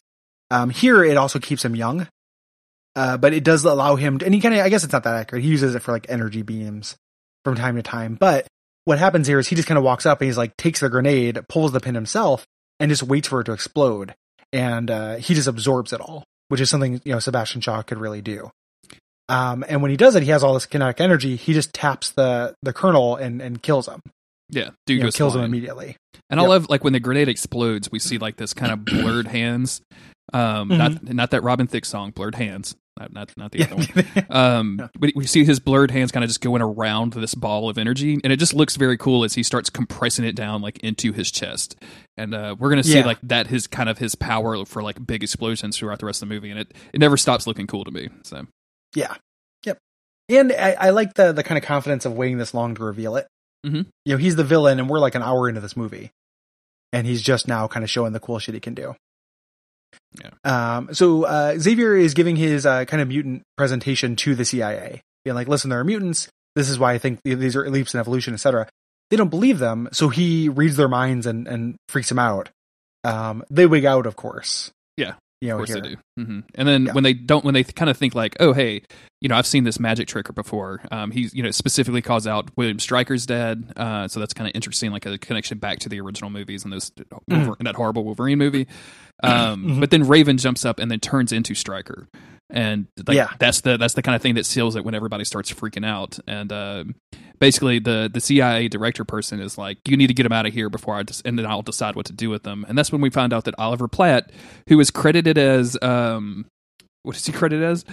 I think it's literally man in black suit. So, good job, Oliver Platt's agent. I guess get that dude a name. What are you doing? Well, the frustrating the X-Men in the '60s had a FBI buddy. Yeah, there's an X-Men supporting character who's like their FBI buddy. I don't know why he didn't get to be that guy. Because Oliver Platt has a bad agent. Have you seen Lake Placid? What is he doing in that movie? If you had a better agent, it could be Lake Platted. It just didn't happen. So, but Oliver Platt says, "Hey, I've got a facility that can take him in." And the next scene, we see Moira kind of walking with her partner, who is this like goofus dude that is never going to be seen again in the movie, and I kind of hate it throughout the movie. When we see like a miniature example of Xavier's power from the future, which is the ability to kind of freeze people in place and then talk to the people that he doesn't freeze. So he just freezes this dude in place while he's drinking water and tells Moira like, "Hey, I know you have a line on Shaw. We need to go to him directly." And they basically just jet so they can go, basically like attack this yacht with the Coast Guard, which seems a lot. Yeah. It seems like they should know. They don't come really prepared for what's going to happen. I find it weird that because they make it look like Xavier talks to Moira, and then Moira walks outside and meets with Oliver Platt, and then like her and Raven and Oliver Platt and all get in the same car together, and Xavier just tells Oliver Platt like, "Hey, she's got a lead. We need to go after it." And then the next time we see them, they have the full brunt of the Coast Guard behind them. But I kind of felt like they were going rogue on the CIA. So it's just kind of weird. It escalates quickly. Yeah, it does. So and they have to get them together. So coincidentally, at the exact same time they're heading to Shaw, Eric has found out about Shaw. Yep. So he shows up on the boat to confront him, but he doesn't know that Shaw has other mutants with him. So Emma drops him, and then Shaw punches him off the boat. Well, Emma punches him off the boat, and then Shaw chides her and says like, "Oh, we don't hurt our own kind." And the kind of one of the first of a few examples of Shaw kind of being real shitty to Emma Frost throughout this, which again just kind of rakes against my Emma Frost would not take that shit. Like I'm just saying, even if it was Sebastian Shaw, she would not take that shit. I'm just saying. That's when the Coast Guard shows up and like they light up the place with flares. They've got whatever those little black thin boats are coming after the thing. At the same time, Eric kind of pops up out of the water and he's pissed, so he starts pulling up the chains and starts shredding this boat at the same time that Riptide sends hurricane gale force winds to the Coast Guard. So full on mutant explosion right now. Yep. Unfortunately, so Eric ends up being under this. There's a submarine under the ship. The ship deploys a submarine. It's a submarine yacht. Secret rooms and secret rooms and secret rooms. He grabs onto it magnetically to kind of to hold on, but he's like, this whole time he's underwater. and Xavier reaches out, reads his mind, and knows he's about to drown, like checks his stats. So jumps in, gives him like a very tender embrace, and convinces him with his mind, like, you're going to drown if you don't come. Like, come with me, we'll help you, and we'll take care of this. So we switch over to our first like X-Men scene where we meet up at the CIA base where that Oliver Platt runs. We have Moira, Mystique, Xavier, and Magneto being joined because they have he already has a mutant here. They meet Hank, meet the Beast, who's making the Blackbird, the X-Men plane. And Hank has been hiding that he's a mutant. Xavier knows him and immediately outs him, which seems bad. Yeah, immediately. And again, this is just an example of Xavier abusing his powers, I think. Like, just immediately reads this dude's mind and all of this dude's business. Hi, it's nice to meet you, Gary. Oh, wow. I see that you used to masturbate when you were 11 years old. That's interesting. Like, that's just the shittiest thing to do. Yeah.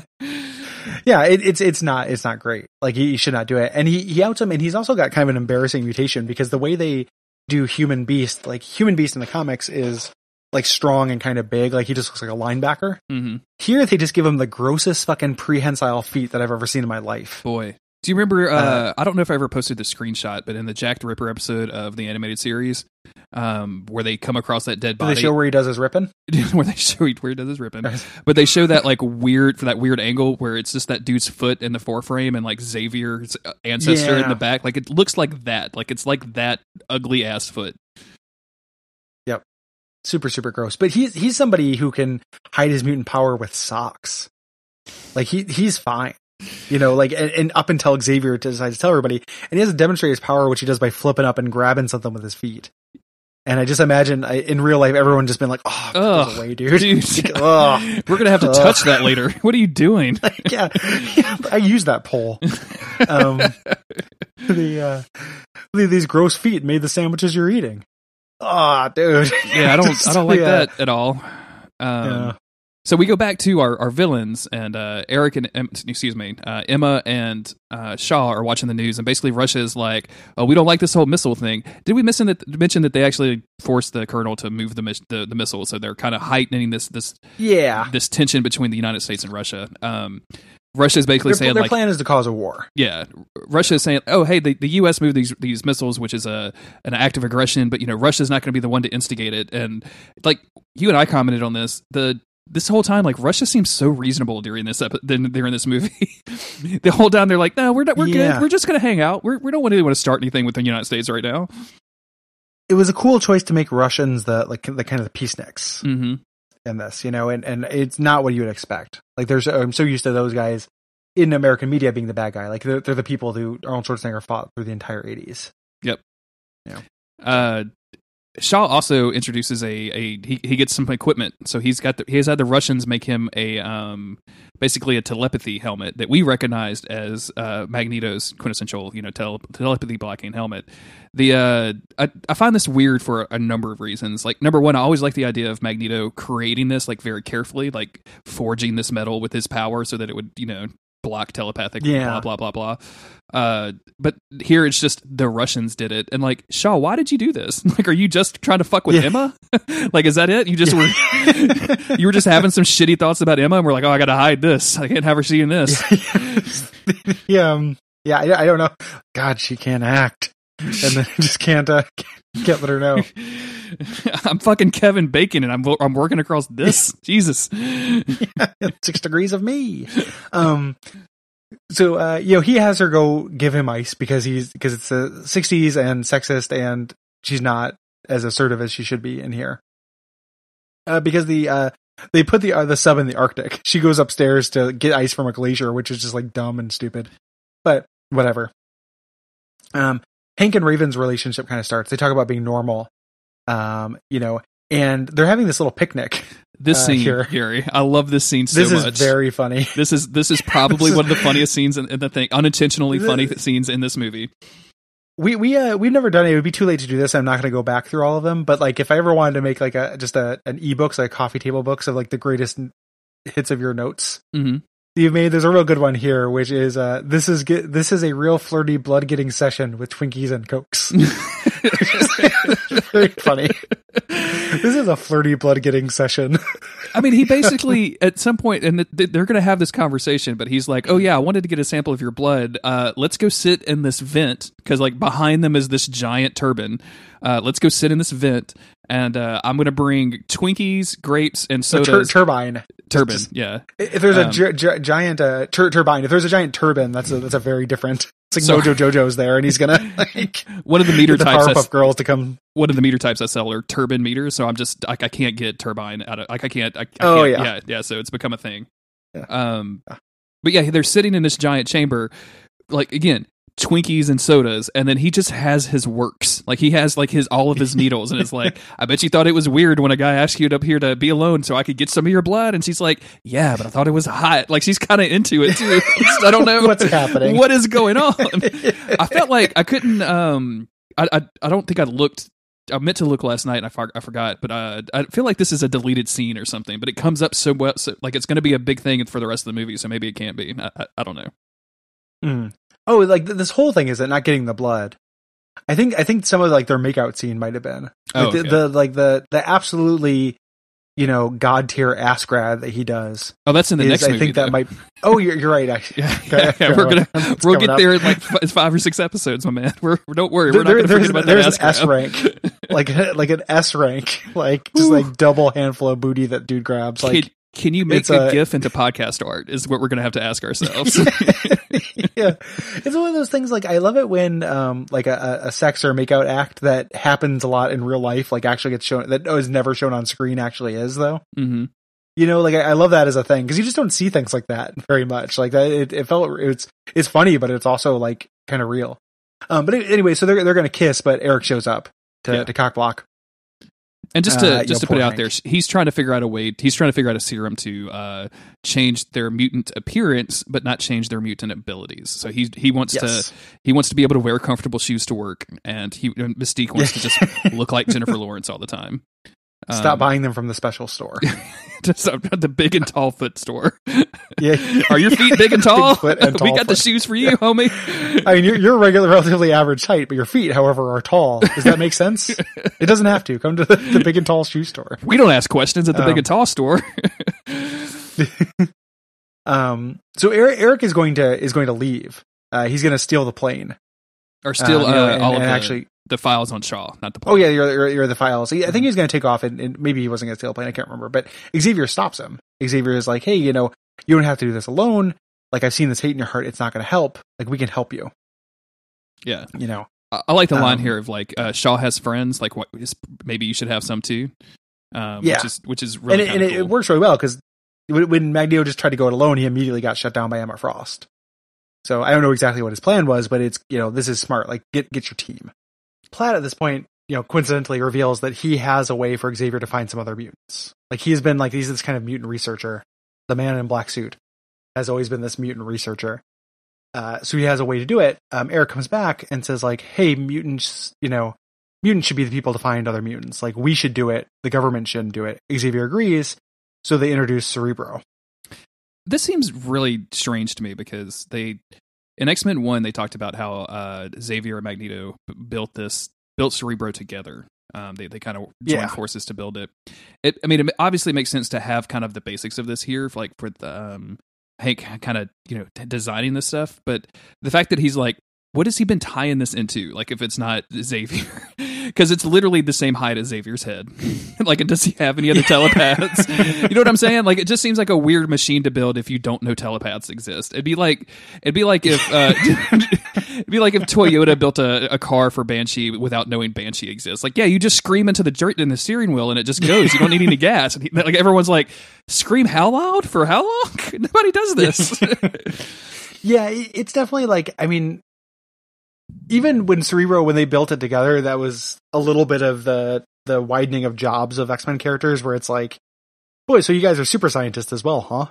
Mm-hmm. Here, at least, you know, Hank helped make it. You know, it was a super scientist helped make it. And it's a retcon, but Cerebro as kind of a thing is kind of a little bit problematic. Like, thinking about Cerebro's origins, you know. And I also feel like whenever Cerebro shows up, they kind of act like I'm going to care more than I do. I think, like, I'm just going to be like, oh yeah. You know, like, I think Cerebro is kind of cool, but it tends to be more of a function thing. Like it fulfills a function in the shows. The effect is always fun.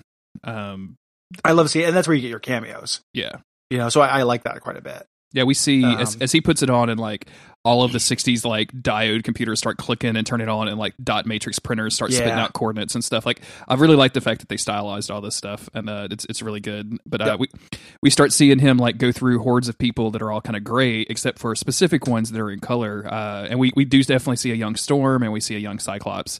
I didn't catch anybody else. I don't know if they put anybody else in here, but that's all. That's it. Yeah, they're pretty ginger with the cameos in this one. They end up they come up on the stripper lady with wings there, and then now we're in this recruitment montage with like a bunch of 60s like framing devices. We didn't really talk about how this movie is shot, but it does a bunch of like kind of 60s movies, like comic book panels moving around, Austin Powers shit. Yeah. I don't like it.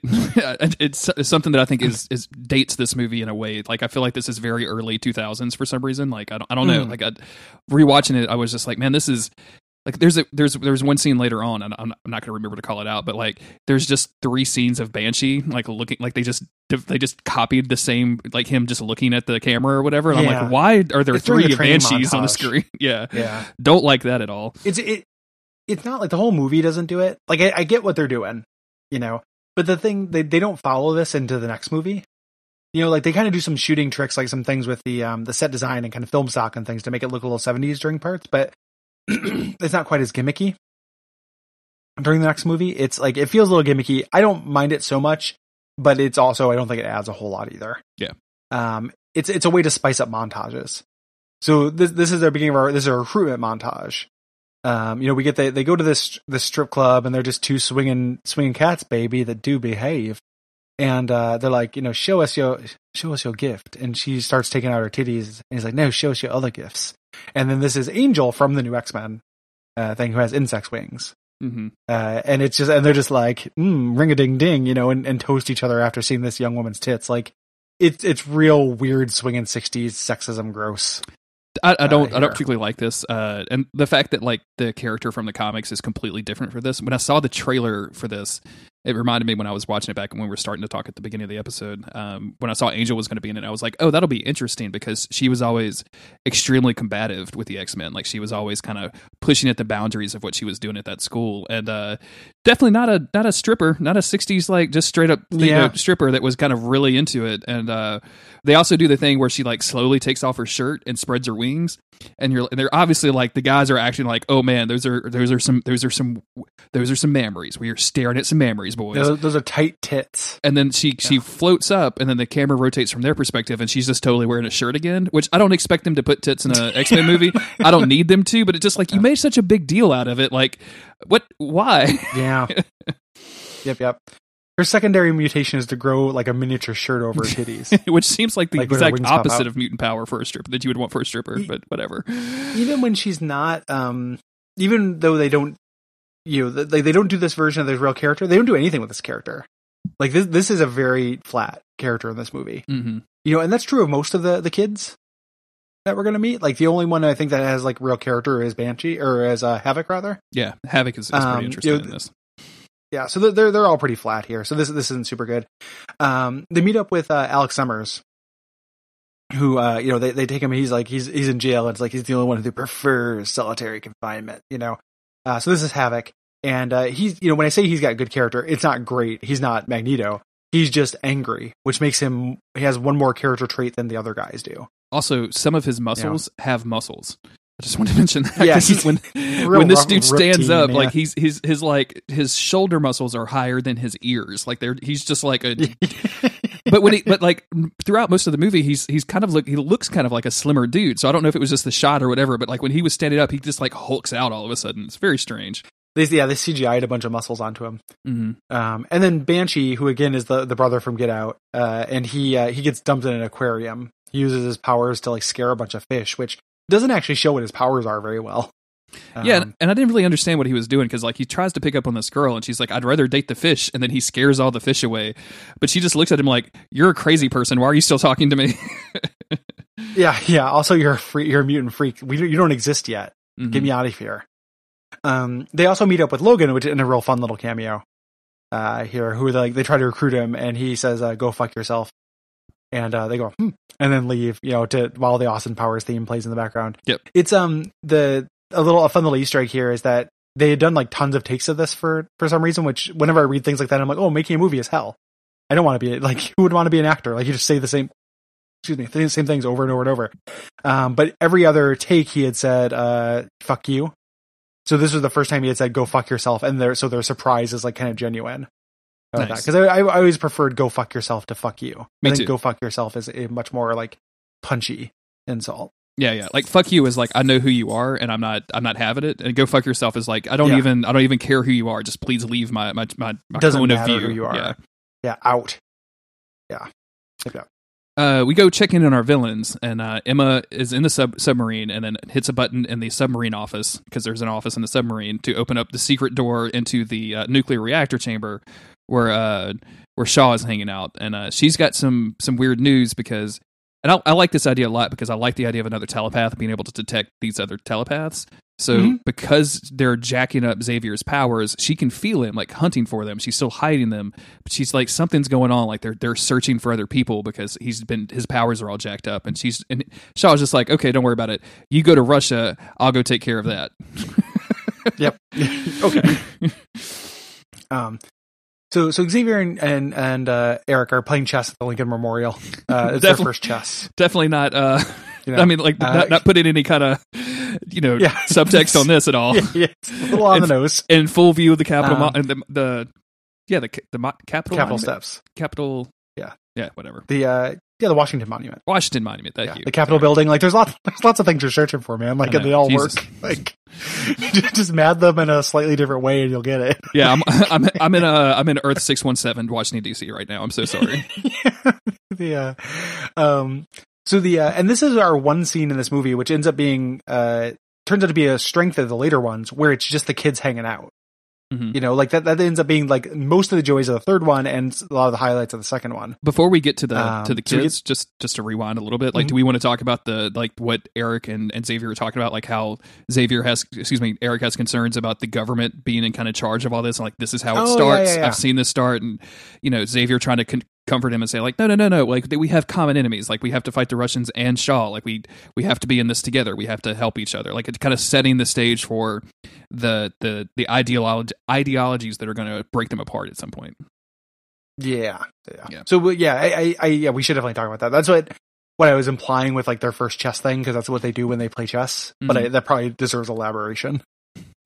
But they only play chess to throw philosophical barbs at each other. Yeah. So they're actually just playing checkers with the chess pieces, but nobody knows. They eventually work their way up. King me, baby. You are a king. We know what I mean. King me, baby. Do behave. Yeah. So the kids are hanging out. And they're just kind of trapped in a room. Like they put them in this rumpus room to like sit and hope they don't get into trouble. And they're just kind of talking. Again, the kids are kind of talking about their version of this, like, what all this stuff means, like what it's like to be post-human, and they're getting kind of excited about it. And they only get to do this for a very short amount of time. Like they're coming up with nicknames during this point. And we're introduced to Darwin, who didn't get a recruitment. Or no, was he a cab driver? Yeah. They just show up in his cab and it's like, take us over to, Langley or whatever. And he's like, okay. And I thought he was going to be a speedster or something, because they were like, no, get us there quick. Darwin is a unique character for the movie, right? Like he wasn't in the comics before this. Yeah. He's in the comics. He was, he's part of, the team that Xavier had before the X-Men. Oh, that's right. Genesis, the one that died. Yeah. I totally forgot about that. And then he survived. He actually, he has a career after this. I say a career like he went on to host Entertainment Tonight, like Mark McGrath. Like, sure. He went on after that. So he's still around. He's making RPGs in Boston is what he's doing. That's what his business is now. So Darwin shows up there. He picks his thing and does his little power demonstration. So Darwin's whole thing, and he gets so little screen time in this movie, is that he adapts to survive. So if something tries to hurt him, his body will stop it. Which is kind of interesting, but it's also like maddeningly vague. The way he demonstrates this is by sticking his face in a fish tank and growing gills, which, like, you are just breathing in tons of fish shit, dude. That's goddamn gross. That is super gross. Like you could probably toilet water would be better for this than the fish yes. oil. Like at least use the back of the tank. It's relatively clean. Banshee can scream. He breaks the window. He's got a super creepy Get Out Brother voice, like just cover your ears, like all like super deep. Angel shows off her wings, and she can also hawk like megalugs. Yeah, like toxic, explosive megalugs. Like it's really gross. Which later they're literally like missiles. They just explode. They just start exploding. Yeah, it's really bad. And Alex, they're like, he's like, people get hurt when I demonstrate my gifts. They're like, no, do it. So he goes out, they give him a bunch of room, and he shoots he kind of does these energy rings, and he has to kind of do a hula hoop to launch them. But he cuts this statue in half. And everyone's like, whoa! And it turns out, however, they have wrecked the place. Moria shows up very disappointed, and then Xavier and Magneto show up, and they're very disappointed as well. And it's like, dude, it's like, what do you like? Okay, we're going to recruit you to do this super cool, important mission, but we're going to need you to go sit in this room while we play chess and don't do anything. Yeah, don't talk to each other. I don't know what they expected. Yeah, don't do naturally oh, you're a mutant too. Like the first thing that you're going to do is show off your powers. It happens in every single time two mutants meet each other for the first time. There's always like a ching, somebody lights a fire with their thumb or some shit. Can we discuss why they made the decision to just recruit like teenagers for this mission and not just like normal ass adults? Because that seems like a weird thing. Like I get it because you want a subservient team. Like I get the reasoning that the movie is doing it, but that would be their stated reason. Like, we need you to be subservient. Yeah, we need you to not I don't want to untrain you, right? Like, I don't need to take. You work at Walmart now. You don't work at Target anymore. Get your, get all these Target ideas out of your head. But it's just very odd if you think about it that they recruited. It makes more sense when Xavier's a professor that he's going to teach students and that he's going to invite them to his home to be a school and all of this other stuff. That makes sense that you would want to reach out to young kids that are experiencing their powers for the first time. For the CIA to do it, it just seems creepy. It just seems real fucking weird. Yeah, it's pretty weird. And at first I was like, oh, mutants are relatively new. Maybe a bunch of them are young. And maybe a bunch of them are, but Shaw had no problem getting adults. Everyone who Shaw recruits on his team are all adults. Or at least, young people. Relatively young adults. I mean, like mid-20s. This is mid to late 20s, but not teenagers, which is what, Banshee looks like. Yeah, this is disappointing. There's no real reason for this to be a children's crusade. And many of these people do not make it. So yeah. Some of them just gleefully killed off screen for the next movie. So we'll get into that later. There's somebody. Their fate is to be in a folder in the next movie. So some people get their folder fates. Hope you enjoyed this role. Next movie, you're a cameo. Not even a cameo. You're a reference. You're a screenshot. Yeah. Yep. You're a clipping. So yeah, all of the adults are extremely disappointed in the behavior of these kids. Like they're literally swinging from the rooftops. I think Alex is just like hitting Darwin with a stick while Darwin chants harder and harder over and again, which is like it's got a weird like cocaine sex orgy vibe going on without all of the cocaine and sex orgies. Like whenever they cut over to the Peanuts and they're all doing that dance to that Peanut song, it's like that. Like they're all just in these weird little loops of like ding ding ding ding ding ding ding ding ding ding. We should reset very funny. We should just make a very brief video clip and put that music over the top of that. That'd be a lot of fun. It's real good. So they're going to the CIA. Boy, like where are we? So the adults are disappointed. The CIA wants them to sneak into Russia, and Xavier and Magneto are going to go. Yep, and Moira and her an unnamed partner. Yeah, and Guy, the guy who doesn't even get to be Man in Black suit. He actually might be the X-Men 60s buddy, like in the credits. I don't know. But anyway, so they go there. They go through a checkpoint. Xavier hides everyone and turns them invisible. Which, like, why don't you do that all the time? Any kind of stealth missions, that should be the first thing that you do. Yeah. And they get through this thing. It's kind of cool. Like, they get there, they kind of observe, they see that Emma gets there. And, Xavier uses his power, sees in the guards and sees that, to the guards, like Emma's not herself. They find out that Shaw isn't there, but Eric, and so like we have to abort mission. Eric isn't having it. So he runs forward. There's a pretty cool scene where he is doing, like using like razor wire and stuff to choke soldiers and shit, like making his way up. This is pretty cool. and this is a dramatic departure from the Eric that we've seen on screen before this, because by the time we get to X-Men 1, Magneto looks like he's 117 years old. So he's just basically standing in place and waving his arms around. This Eric is literally running full tilt towards this house and reaching out with his power and grabbing guns and like jerking these soldiers forward so that they get knocked out, and then wrapping them up with this barbed wire, which is scary as hell. That's terrifying. Yeah. Like, imagine like a young, in his prime Magneto just running directly for your house. You'd just be like, here, take the TV. You can have it. I'm sorry. Yeah. I don't know what I did. Actually, Magneto is great. Mm-hmm. Yep. Yeah. Yeah. So they're heading up there. We find out what Frost is doing, which is like trying to get information from this guy. What's she trying to do with this dude to seduce him? Yes, she basically wants to get all of the missile goal? information. Yes, she wants to get the missiles. Yes. Like where basically their goal is to, now that the U.S. has pushed missiles kind of in their territory, they want to know where the Russian missiles are and then be able to encourage them to place them closer to the United States to accelerate this war, which he does by mentally seducing him and making him think that she's like making out with him and playing, giving him a last dance, basically. Like essentially. Yeah, doing some grab ass. Xavier and Magneto show up. See what's going on. Xavier's like, that's a good trick. He is about to attack her in her mind, so she has to drop her trick and turn into diamond form. Xavier makes the guy fall asleep. And her in diamond form, she's just like, you can't do anything to me like this. On the boat, she like fought, like she punched Magneto. She can't do that now though. She runs to jump off, or to get out. They catch her. And this is where Magneto uses the bedpost to like strangle her until the diamond cracks. Which, like, what is the point of that power? Is it just to be immune to psychics? Like, it seems like that's all it does. Because if brass, like, something from Bed Bath & Beyond can destroy your diamond form, you're not doing great. I would assume that, because I had the same problems with this scene, because like, why is she, also, why is that Tie Me to the Bedpost song not playing throughout all of this, first off? Second off, to the bedpost. Second off, I really feel like it's not just the metal, like it's Magneto's power over the metal. So, and she can't, sure. But at the same time, you wouldn't think that, like, you would think that his power would overwhelm the quality of the metal to the point that it would break against diamond, since diamond is like literally the hardest substance ever.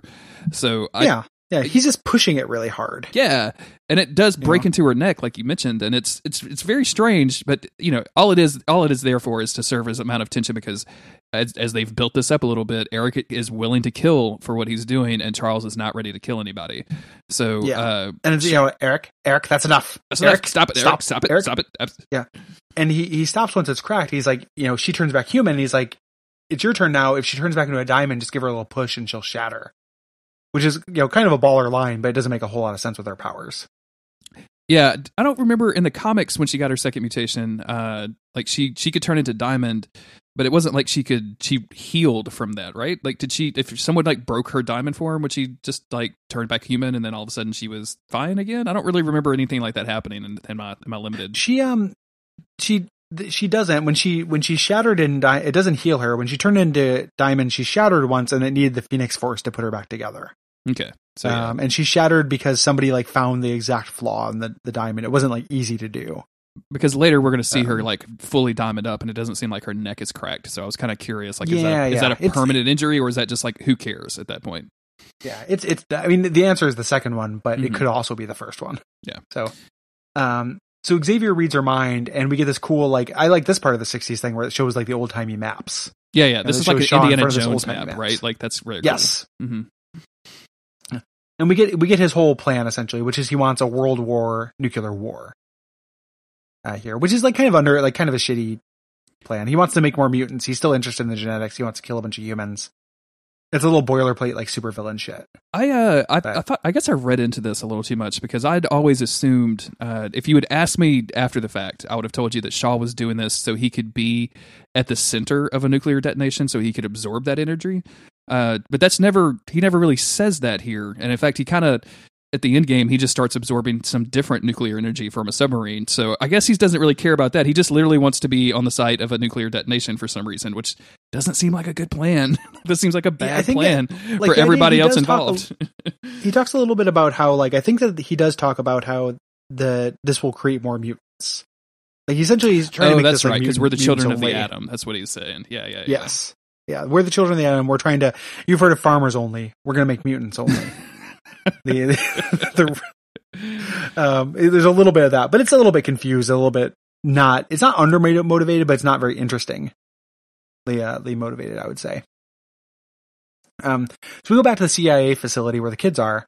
The agents are making fun of the kids. The kids are all grounded. It's all sad. They close the blinds.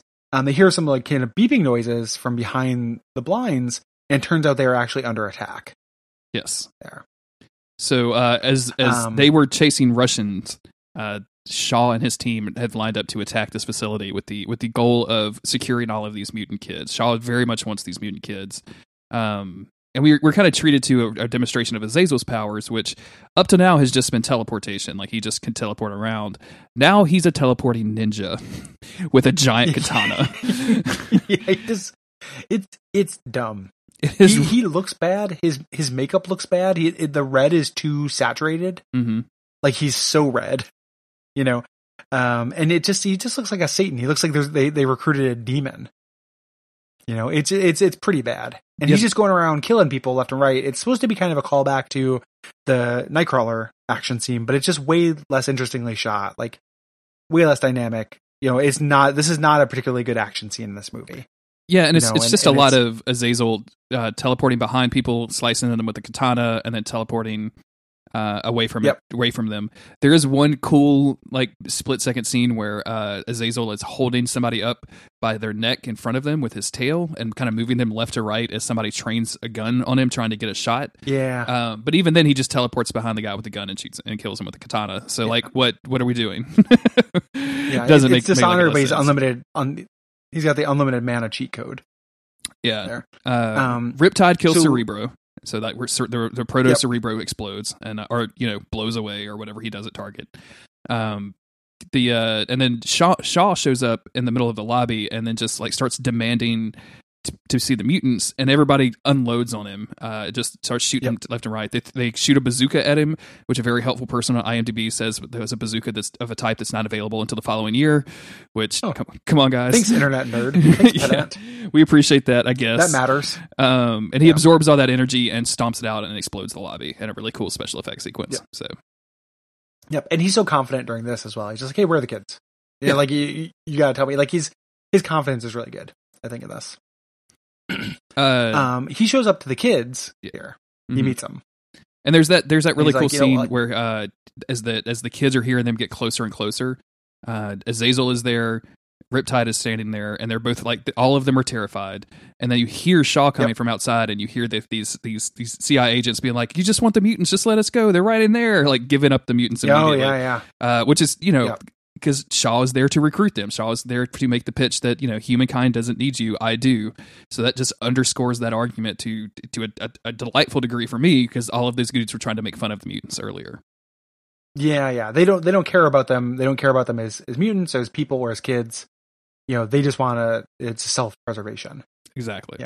Super shitty. He shows up and he kind of does his pitch a little bit, which is, meaningfully not that different from Magneto's pitch. No. Right? Like, and that's, again, he is Magneto's father. Like, a lot of Magneto's philosophy and stuff actually comes from this guy, which is a cool thing that this movie shows. Magneto is better. Like, he's not quite as super villainous, but he's not that much better. He's like, "I'd like to recruit you. You can say these people don't give a shit about you. You just heard them. You can join us in the future, or if you don't join us, you'll stand against us." And Angel immediately decides to go with, for no particular reason, because she doesn't have any character development. She's just like, "They don't belong there." There's one line earlier where she's like, I like the way people looked at me with my clothes off more than these soldiers look at me now that I'm a mutant. And it's like, well, okay, Did you though? One line of character development. Yeah, character development doesn't do that. Like, one line is not quite enough for this, but okay. We need to even the odds for the final fight. Darwin steps up and says, like, he's going to go with them, but it's a feint. Because he knows he'd be immune, if Alex attacks him. He goes there, tells Alex to attack Shaw. Yeah, and it instantly pulls Angel out of the way, showing a degree of heroism that we almost are not going to see for the rest of the movie. So enjoy this. Because this is Darwin's going to immediately die. Shaw absorbs the attack, even though Alex has a lot of power here. Puts all into a little ball, puts it into Darwin's mouth, and Darwin's body attempts to evolve in different ways that could take it. And you see his body like morph into different forms, but it's just too much and it causes him to explode. Yeah. So he dies. I like the CGI sequence a lot. Like, I think it's kind of a dumb. I think it's sacrificing one of your kids earlier, just to get kind of an avenged plot, basically. But some pathos. Yeah, and but at the same time, I like this. I like this effect. Like, I like the fact that his power just trumps Darwin's power to that degree. Like, that's really cool to me. Yep. Into it. No one else joins him. Shaw then takes off. He meets with this Russian official and tries to. He's like, "Hey, put some missiles in Cuba." The guy calls the KGB, but Azazel shows up and they intimidate him. So again, the Russians are peaceniks, but they're being strong armed. Yep. Meanwhile, our CIA field team comes home and finds out all of these people dead, and and Xavier immediately wants to disband this whole project. He's like, "Let's send these kids home. We're going to come get somebody to come take you." And they're like, "No, we watched one of our own die. Like, we should avenge him." And I'm like, "Wrong movie, sugar. Like, that's not coming for a little while." To dial it down on that avenge line. But they want to be a team. Like, they want to go after it. They want to go after the people that hurt them. Yep. So we get a training montage. Again, it does a lot of that 60s jazz. And this goes on for a while, I feel like this episode's already going a little long. We can summarize some of this training stuff a little quick. Sure. I'm into that. Here, rather than going scene by scene. Like it's all like fine stuff, but it is still a montage. And like, basically what we accomplish here is, Havoc, gets his suit. They have him aim towards a specific dummy so he can control his powers. Eventually gets his suit and his power looks good. Beast learns how to take his shoes off and run, which I think is really great. Yeah, Beast learns how to really run.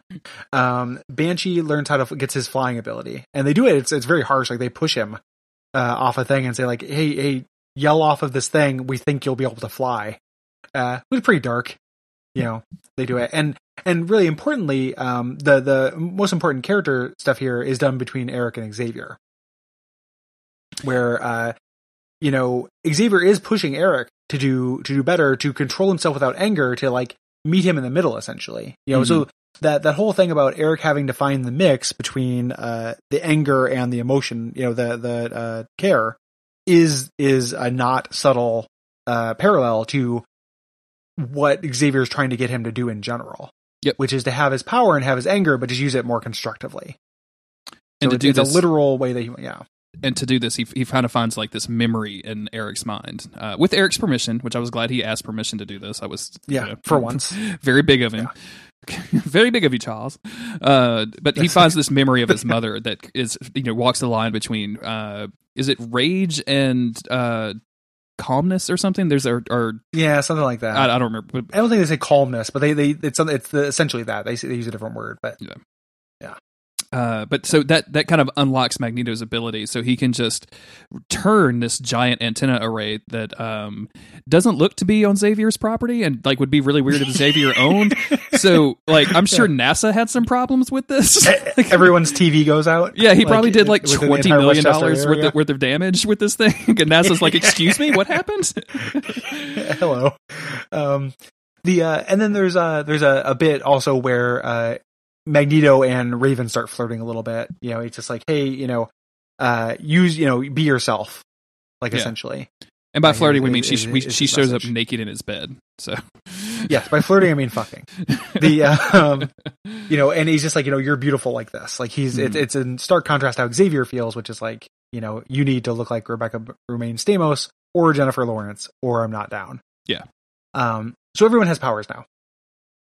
And we get this scene where John Kennedy is going through like the Cuban Missile Address that we've they altered this slightly, I think, in the because they wanted to kind of adapt it to what the actual story is, but that doesn't matter because for some reason everybody is in like the X romper room, and Magneto is just holding a gun for no fucking reason. He's just in there. And Gary, if you look in the trailer, because when I went to look at the trailer when you mentioned it, in the trailer they show this scene, and he's literally just holding the gun in the scene too. Like, there's no reason for him to have a gun here. Also, there's no reason for Magneto to ever have a gun. He could just be carrying a couple of bullets around, like just shards of metal. This is crazy. He's like Frank from It's Always Sunny in Philadelphia. Like he just ready to pulls a gun every once in a while. Yeah, just whenever he's just like, "Oh, I got my gun." Whoa. Like everybody just. They watch it. We also get a scene of Shaw watching the same address from the president and getting kind of excited because things are coming together. Kennedy is ordering some the fleet into the bay because the Russians are moving to put missiles in Cuba. So all of this stuff is about to come to a head. We also get this scene where Hank has now perfected his serum and wants to use it alongside his needle buddy, Raven. Yes, who is no longer his needle buddy. Yeah, they're needle bonded, like a couple of addicts. But she no longer wants to do this now that she has had sex with Magneto, or or somebody finds her attractive in a version. Like Magneto is given the encouragement that she wants, and like when I say like it's just about getting laid, like it sounds like I'm being dismissive, like that's not important, but like this age, that's super important. Like mutant powers show up during puberty, that's crazy important, you know. So she's just not interested anymore. Hank is very like distraught about this. So he says like, don't you like me in my natural body? Aren't you proud? And he's like, yeah, not really. Like he fucks it up. Yeah. He does not say the right thing. He thinks he's being good. He thought he did this huge favor. He didn't. So he takes off and takes it pretty hard. And then, Raven has this conversation with Charles as well, where she shows up basically naked, except she's in her like blue outfit, and Charles reacts as if she was naked, which is, as Raven calls out, totally opposite of what he did as a child, which was just accept her for who she was. So now he's acting like this is almost a sin to see her, to see her naked body, and which is, kind of a shitty thing for Charles to do as well, which again, we're developing Raven to have a position in the X universe to be like, she's kind of the person that all this stuff revolves around. Like these are the decisions that mutants have to make. Yep. Hank, in his rage, not rage, but like in his dejection, like injects his serum into his foot, which is better, but then gets worse. And this is what turns him into the beast we all know and love. Yeah. Like, and we get that great shot of it, that needle sinking into that real weird foot. And I do not like it. Ugh. Nope. I don't like seeing that foot. And luckily we won't have to see it again. Yeah, true. This is the RIP foot. So this is, Raven seducing Eric, as we talked about, etc. They eventually they're heading back out. They find Hank's lab, which has been destroyed. But there's the new suits for them. They all have X-Men uniforms. That's the yellow, like the bright kind of suits of the comics, or closer to. Black with the big bright yellow stripes, which I think really look cool. Like as far as X-Men uniforms go in the movies, I think this is up there with some of my faves. Like the black leather from X-Men 1 was cool at the time. I don't think it holds up very well now. But this looks like proper X-Men style uniforms. Yes, agreed. And they're going out, and they're like, "Where's Hank? Where's Hank?" Hank shows up. He is in beast mode, in the uniform, and they're like, everyone, Havoc is like, hey, you look. He had never gotten a nickname. And like, I think we got a new one for you, Beast. Mystique is like, you look good. Magneto's like, yeah, you look great. And Beast like flips out on him and thinks he's making fun of him. Like, so this is the first time it's actually affecting his like temperament as well. Mm-hmm. Yeah. Which works for that character, and I'm way into. Yep. So now we're in the end game. The Russian fleet has shown up. They are escorting a cargo ship full of missiles to Cuba. The United States fleet has shown up. They have drawn a demarcation line, basically, that says, if you cross this line, we are going to fire on you, which will start an entire, World War III. That will start a nuclear incident. Yes. Right in the middle of this, the Xavier shows up with his team in the Blackbird, and basically he resolves the situation very quickly by mentally controlling one of the Russians, because, well, I guess let me back up for a minute. The Russians unknowingly have lost control of this cargo ship. So Azazel has teleported onto the ship, killed the Russian soldiers or Navy or whatever, and has just set it to go forward. So the Russians can't control this and are trying to tell the Americans, like, hey, we can't control it. Please don't fire. Please don't fire. This is not us. And they don't buy it. The Americans think it's a trick. Like, yeah, the Americans, specifically Stryker. Yep. This is Stryker's dad. Thinks it's a trick. Xavier takes over one of the Russians and makes him blow up his own ship. Yeah. So, so diverting this nuclear incident. Yeah. It's kind of cool because the actual Cuban Missile, or like not the Cuban Missile crisis, but the Cold War, which is part of this, had a lot of the United States and Russia operating like proxy wars. Mm-hmm. Like that's kind of thing. And here we have Shaw and Xavier controlling the two superpowers as kind of proxies. Like this is a chess game, with Shaw moving the Russians forward, Xavier taking his piece and taking that piece off the board. Like this is very indirect in a way that's kind of interesting. Here. I can't believe we've been recording for close to 2 hours, and like we're just now getting to the climax of this movie. it's a lot fucking happens, man. I'm telling you, dude. The Days of Future Past episode's gonna be like 3 hours long. That movie is more dense than this one, even. We may have to break that up into 2 parts. yeah. It'll be a Days of Future Cast and Days of Future Cast Rogue Cut. Where we Yes, absolutely. So, it's whatever happened to the third host you don't hear about anymore. Yeah. It's whatever happened to Brian Wade after that guest episode. what he's been doing. So the X-Men figure out very quickly that Shaw has to be in a submarine. So they send Banshee underwater to use sonar ability. Does Banshee have sonar in the comics? I feel like that has to have come up at least a couple of times. But it feels like something you'd have to learn. I'm sure he does it, but it doesn't feel like something you just kind of know. It doesn't feel like something instinctual that would come out. But maybe it's Charles, because Charles has this mental connection with him, so he's reading Banshee's mind as Banshee is underwater screaming sonar. Totally. So this gives them the location of the sub, so they fly close to it, and Magneto uses his newfound +2 to cooldown or whatever to drag this submarine up out of the ocean in a very cool scene. I really like this, like the idea of him picking up an entire submarine, and then Beast just like in the pilot seat, just like flying them all towards the beach is very cool looking and very evocative. Yeah, this looks really good. This is a good climax in general, I think. Yeah, I like this. So especially in comparison to like X-Men 1, right? Yeah, like that super shitty climax. This is much better, I think. I just love the idea, and I love the look on everybody's faces because they pan around like the U.S. fleet. And we're not kind of going into detail, but like we get a lot of character moments with the different factions in this fleet and the different like captains or whatever. But like they go around the room and everybody's just like, "Holy shit, what is this guy doing with this submarine?" Yeah, whoa, yeah, which I love. Mm-hmm. Yeah. So Magneto, pulls that thing out, etc. Everyone's kind of freaking out. Before Beast can kind of get this to the beach, Riptide shows up to fuck everything up. The sub crashes on the beach, so does the plane. No one's hurt, but now we are into our fight, like our actual like brawl between these two people, and they all just kind of line up like Final Fantasy characters across from each other to fight. It's a little bit silly, but we get these little one-off, one-on-one fights, which are all pretty fun. Yeah, this is actually like I like we get a bunch of different fights, and I like most of them. So like Angel fighting Banshee is kind of corny, just because Angel's powers are kind of corny right now. But Angel at the same time is trying to save Havoc, who has gotten himself into some trouble. So he's trying to save him because he got teleported way up in the sky with Beast by Azazel. Like I like the interactivity of the fights, right? Like they seem to kind of change off pretty easy, and it's just all kind of fun. I will say we didn't really talk about it in depth, but like Banshee's full scream is not quite as bad as the animated series, but oh boy, this is not a good character to put on in like a movie or a TV show. Yeah, just do that as like a sound effect. Make it sound vaguely human. Yeah, but don't make it like it sounds like they sounds like the actor did it.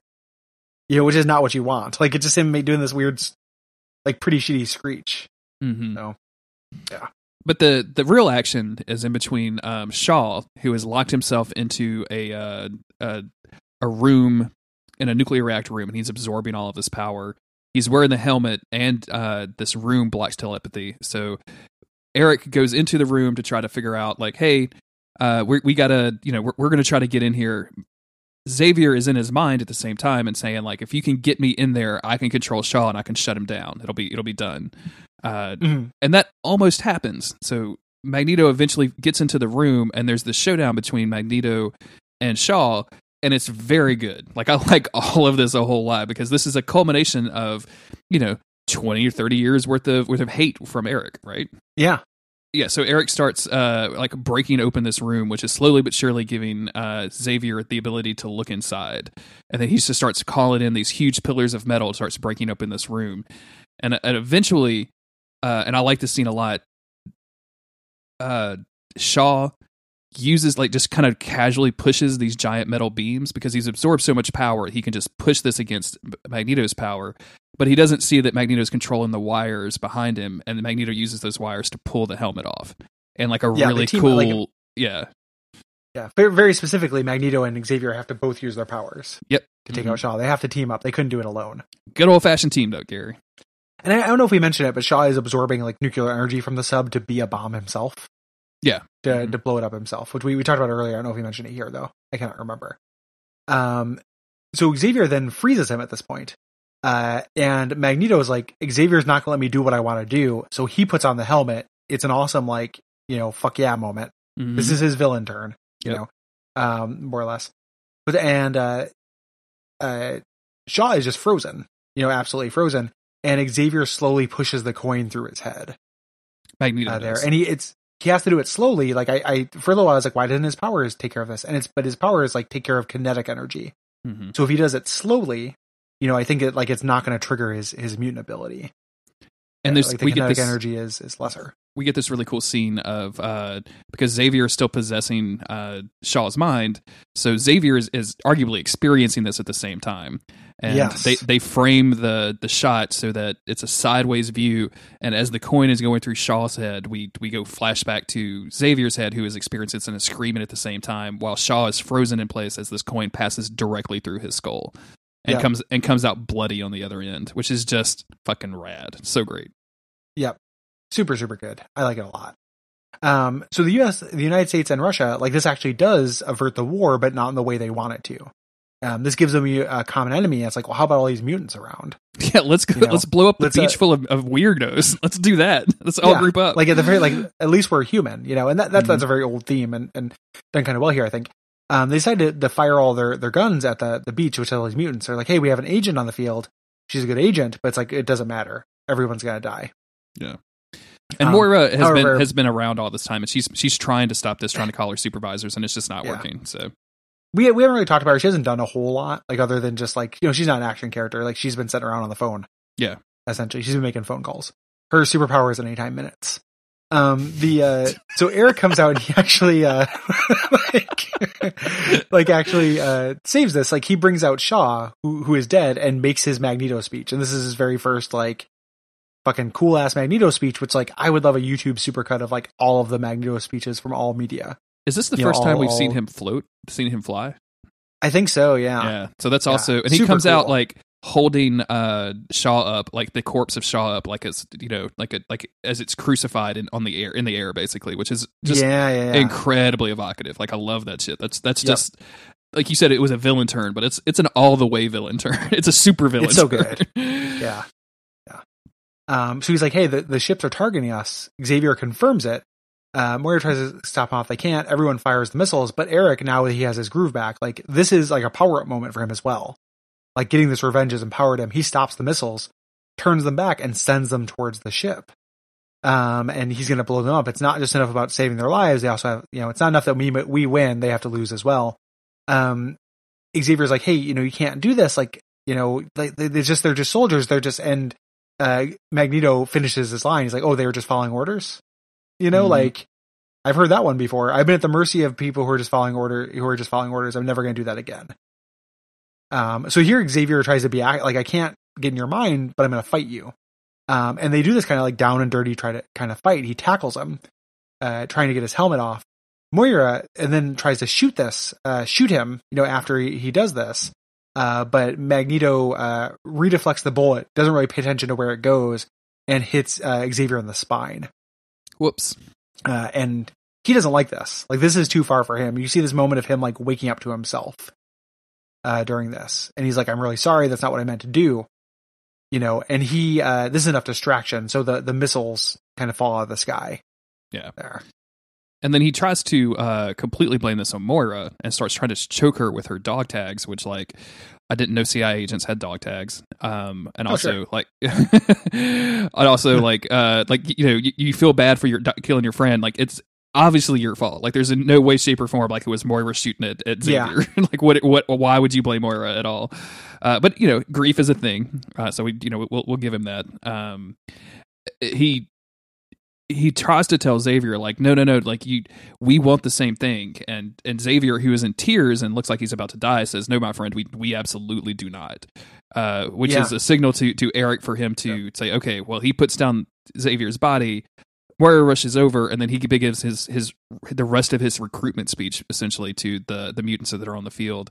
And of course, like, it kind of divides up like you would expect. So Azazel comes over, Angel comes over, any X-Men in an outfit stays for a little while. Like, it's pretty easy, pretty clear boundaries here. If they had to, change outfits. Like, there's one really subtle moment that I just want to mention is when Xavier shot all of the X-Men team rush over, and Magneto just blasts 3 of them back, but leaves Raven standing right there by herself, which I just thought was kind of cool. Yeah, super cool looking. Yep. So Eric just takes off again. These people are enemies essentially now, but they both love each other, and they can't, like, actually just take each other out. Mm-hmm. She's about to say they get ready to leave. Xavier or Azazel gets everyone out.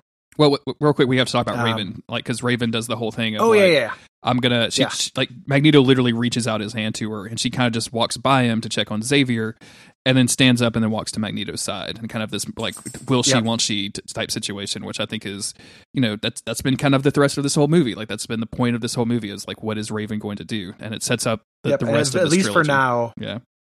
Yep. Advantage Magneto. Yeah. So they get out there. Xavier can't feel his legs, so this is the origin of his wheelchair. Mm-hmm. And the scene is kind of dialed. Like, they get out, so we flash forward. They're back at the mansion. And Xavier and Moira are kind of talking about it. They're like, hey, we can convert this to a school. You can call yourself Professor X. They can be the X-Men. And he's just like, no, that's foolish. Yeah, because he says, like, we're going to be G-Men. We're going to work with the government, but we're not going to be the government. We're going to be G-Men without the G. And she's like, no, you're going to be X-Men. And he's like, not really. I'm not really sold on that either. Like, we like to avenge things. Can we be the Avengers? And she's like, No, and we're on the East Coast. Can we be the East Coast Avengers if there's already one? I can move to the Great Lakes. I got no problem up there. I got a house. We're going to defend things. And there are 6 of us, and we are kind of sinister, but and he at this point, like, they kiss because there's obviously there's kind of been some romantic tension. I guess I didn't really this, right? Like, I didn't feel this sexual tension throughout the movie at all. Like, just more of a, he flirted with me once and I just shut him down with his bullshit, and then, like, now I guess I'll give him makeouts. So yeah, it's a little silly, but they kiss and he wipes her mind, which obviously is not best practices. I think, right? Like, it's a little bit. I mean, you get why he does it. He doesn't actually want to be a G-Man, right? Like, they're just like, oh, you're gonna operate with us. You're gonna be a G-Man. Like, that's not good. That's not what you want. Like, he doesn't want to actually just, like, straight up work for the government. He can't have this government liaison. Yeah, he tells Moira, like, hey, the one thing that's going to save us is our anonymity.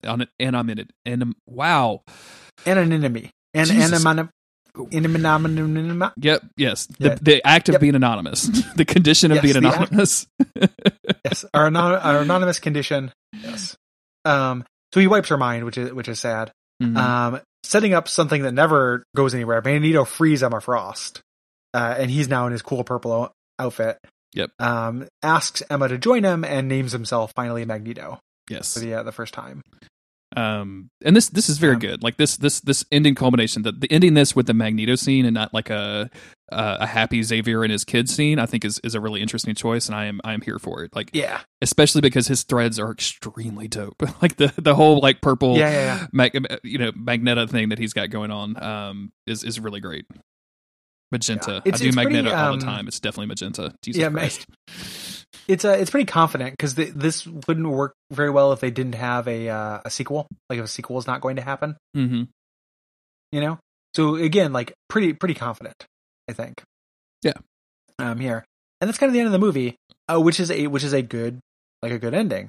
Like this is as we mentioned, like movie does a lot. It sets up a lot and succeeds in more things than it fails at, I think. Yeah. It's pretty well. I think so as well. I think I've already been outspoken about Emma Frost and how I think she's not great, but at the same time she doesn't drag the rest of the movie down for me. So she's, the stuff between Eric and Charles, all of the Mystique stuff works for me. The kids, even though it seems kind of weird to have kids in this situation, actually all kind of work for me. Like they're all goofy like teenagers would be, which when I come to the X-Men with teenage stuff, like I want that goofiness. Like I want it to be a little bit silly because I can imagine myself as a teenager with weird powers. I would be a little goofy and silly with it. Like I would be experimenting with that stuff to see exactly what I could do and getting myself into preposterous situations. So all of this stuff works for me. The soundtrack is surprisingly good by superhero movie standards. So I'll take that any day of the week. Yeah. Yep. I like it a lot. It's not perfect. It's not. I think it's not the greatest of these movies. I do think that like they get it with the next one. Like I think Days of Future Past is probably the maybe the best X-Men movie other than Logan. Right? Yeah. I mean, we talked about this. I think that's at least pretty close. X2 is in there for me. Like X2 has I get a lot of mileage X2 is out of very X2. good. Logan is so clearly the best one that it's hard to after it's like Logan and then 4 stories and then yeah. So let's talk. Do you think we're done with the movie? Do you want to get out of here since this has been a little longer? Yeah. I think I'm done with the movie. I order some food. If we're, I do want to briefly mention what the next 2 episodes are going to be. So we're going to be covering the Spider-Man and 90s animated series, with specifically the ones that have X-Men crossovers. To the best of my research, there's 5 episodes of that. Season 2, episode 4 and 5. So that'll be the first episode that we cover, and then season 5, episodes 9, 10, and 11, which are the Secret Wars. The descriptions made it sound like the X-Men may only show up in that first episode of Secret Wars, but I think it makes no sense to not cover all 3 episodes of Secret Wars. Just cover all. Just cover one. And such a big Marvel event. Yeah, right. Yeah, like, I think that'll be a lot of fun. Why wouldn't we want to cover an adaptation of Secret Wars?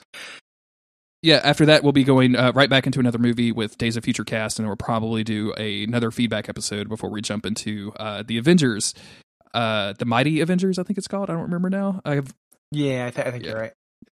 But check the website, daysoffuturecast.com for the schedule, and I'll have all that stuff updated by the time you listen to this. Yes. And at some point, a couple of people will request this. I think we probably will at some point cover the rest of the Spider-Man series. Like, it looks fun and dumb. That'll make sense for us. I'm not ready to jump into another 5-season show just yet. Like I need some smaller episodes to deal with before we jump into a big series. So yep, absolutely. But eventually, I think we'll do it. And then we have no plans to end the show, so other things will pop up. Other things that you want us to get to, it'll probably happen. Yeah, we've had requests for Legion. I've seen a couple of requests for Gifted, which is that X-Men kind of Fox show, and we'll get to a lot of that stuff. Like I have a huge interest in Marvel and X-Men properties. Like we have, like Kerry mentioned, we have no plans to kill the show anytime soon. We're going to be here regardless, talking about some Marvel bullshit. If you want to support the show, the best way to do it is at patreon.com/DuckFeedTV. You can go there and donate a couple of bucks, get access to episodes early and all that good stuff. iTunes reviews are always helpful. Tell your friends about the show. That's probably the best way. Just, hey, do you have a friend? Are they into Wolverine? Tell them about the show. It's easy.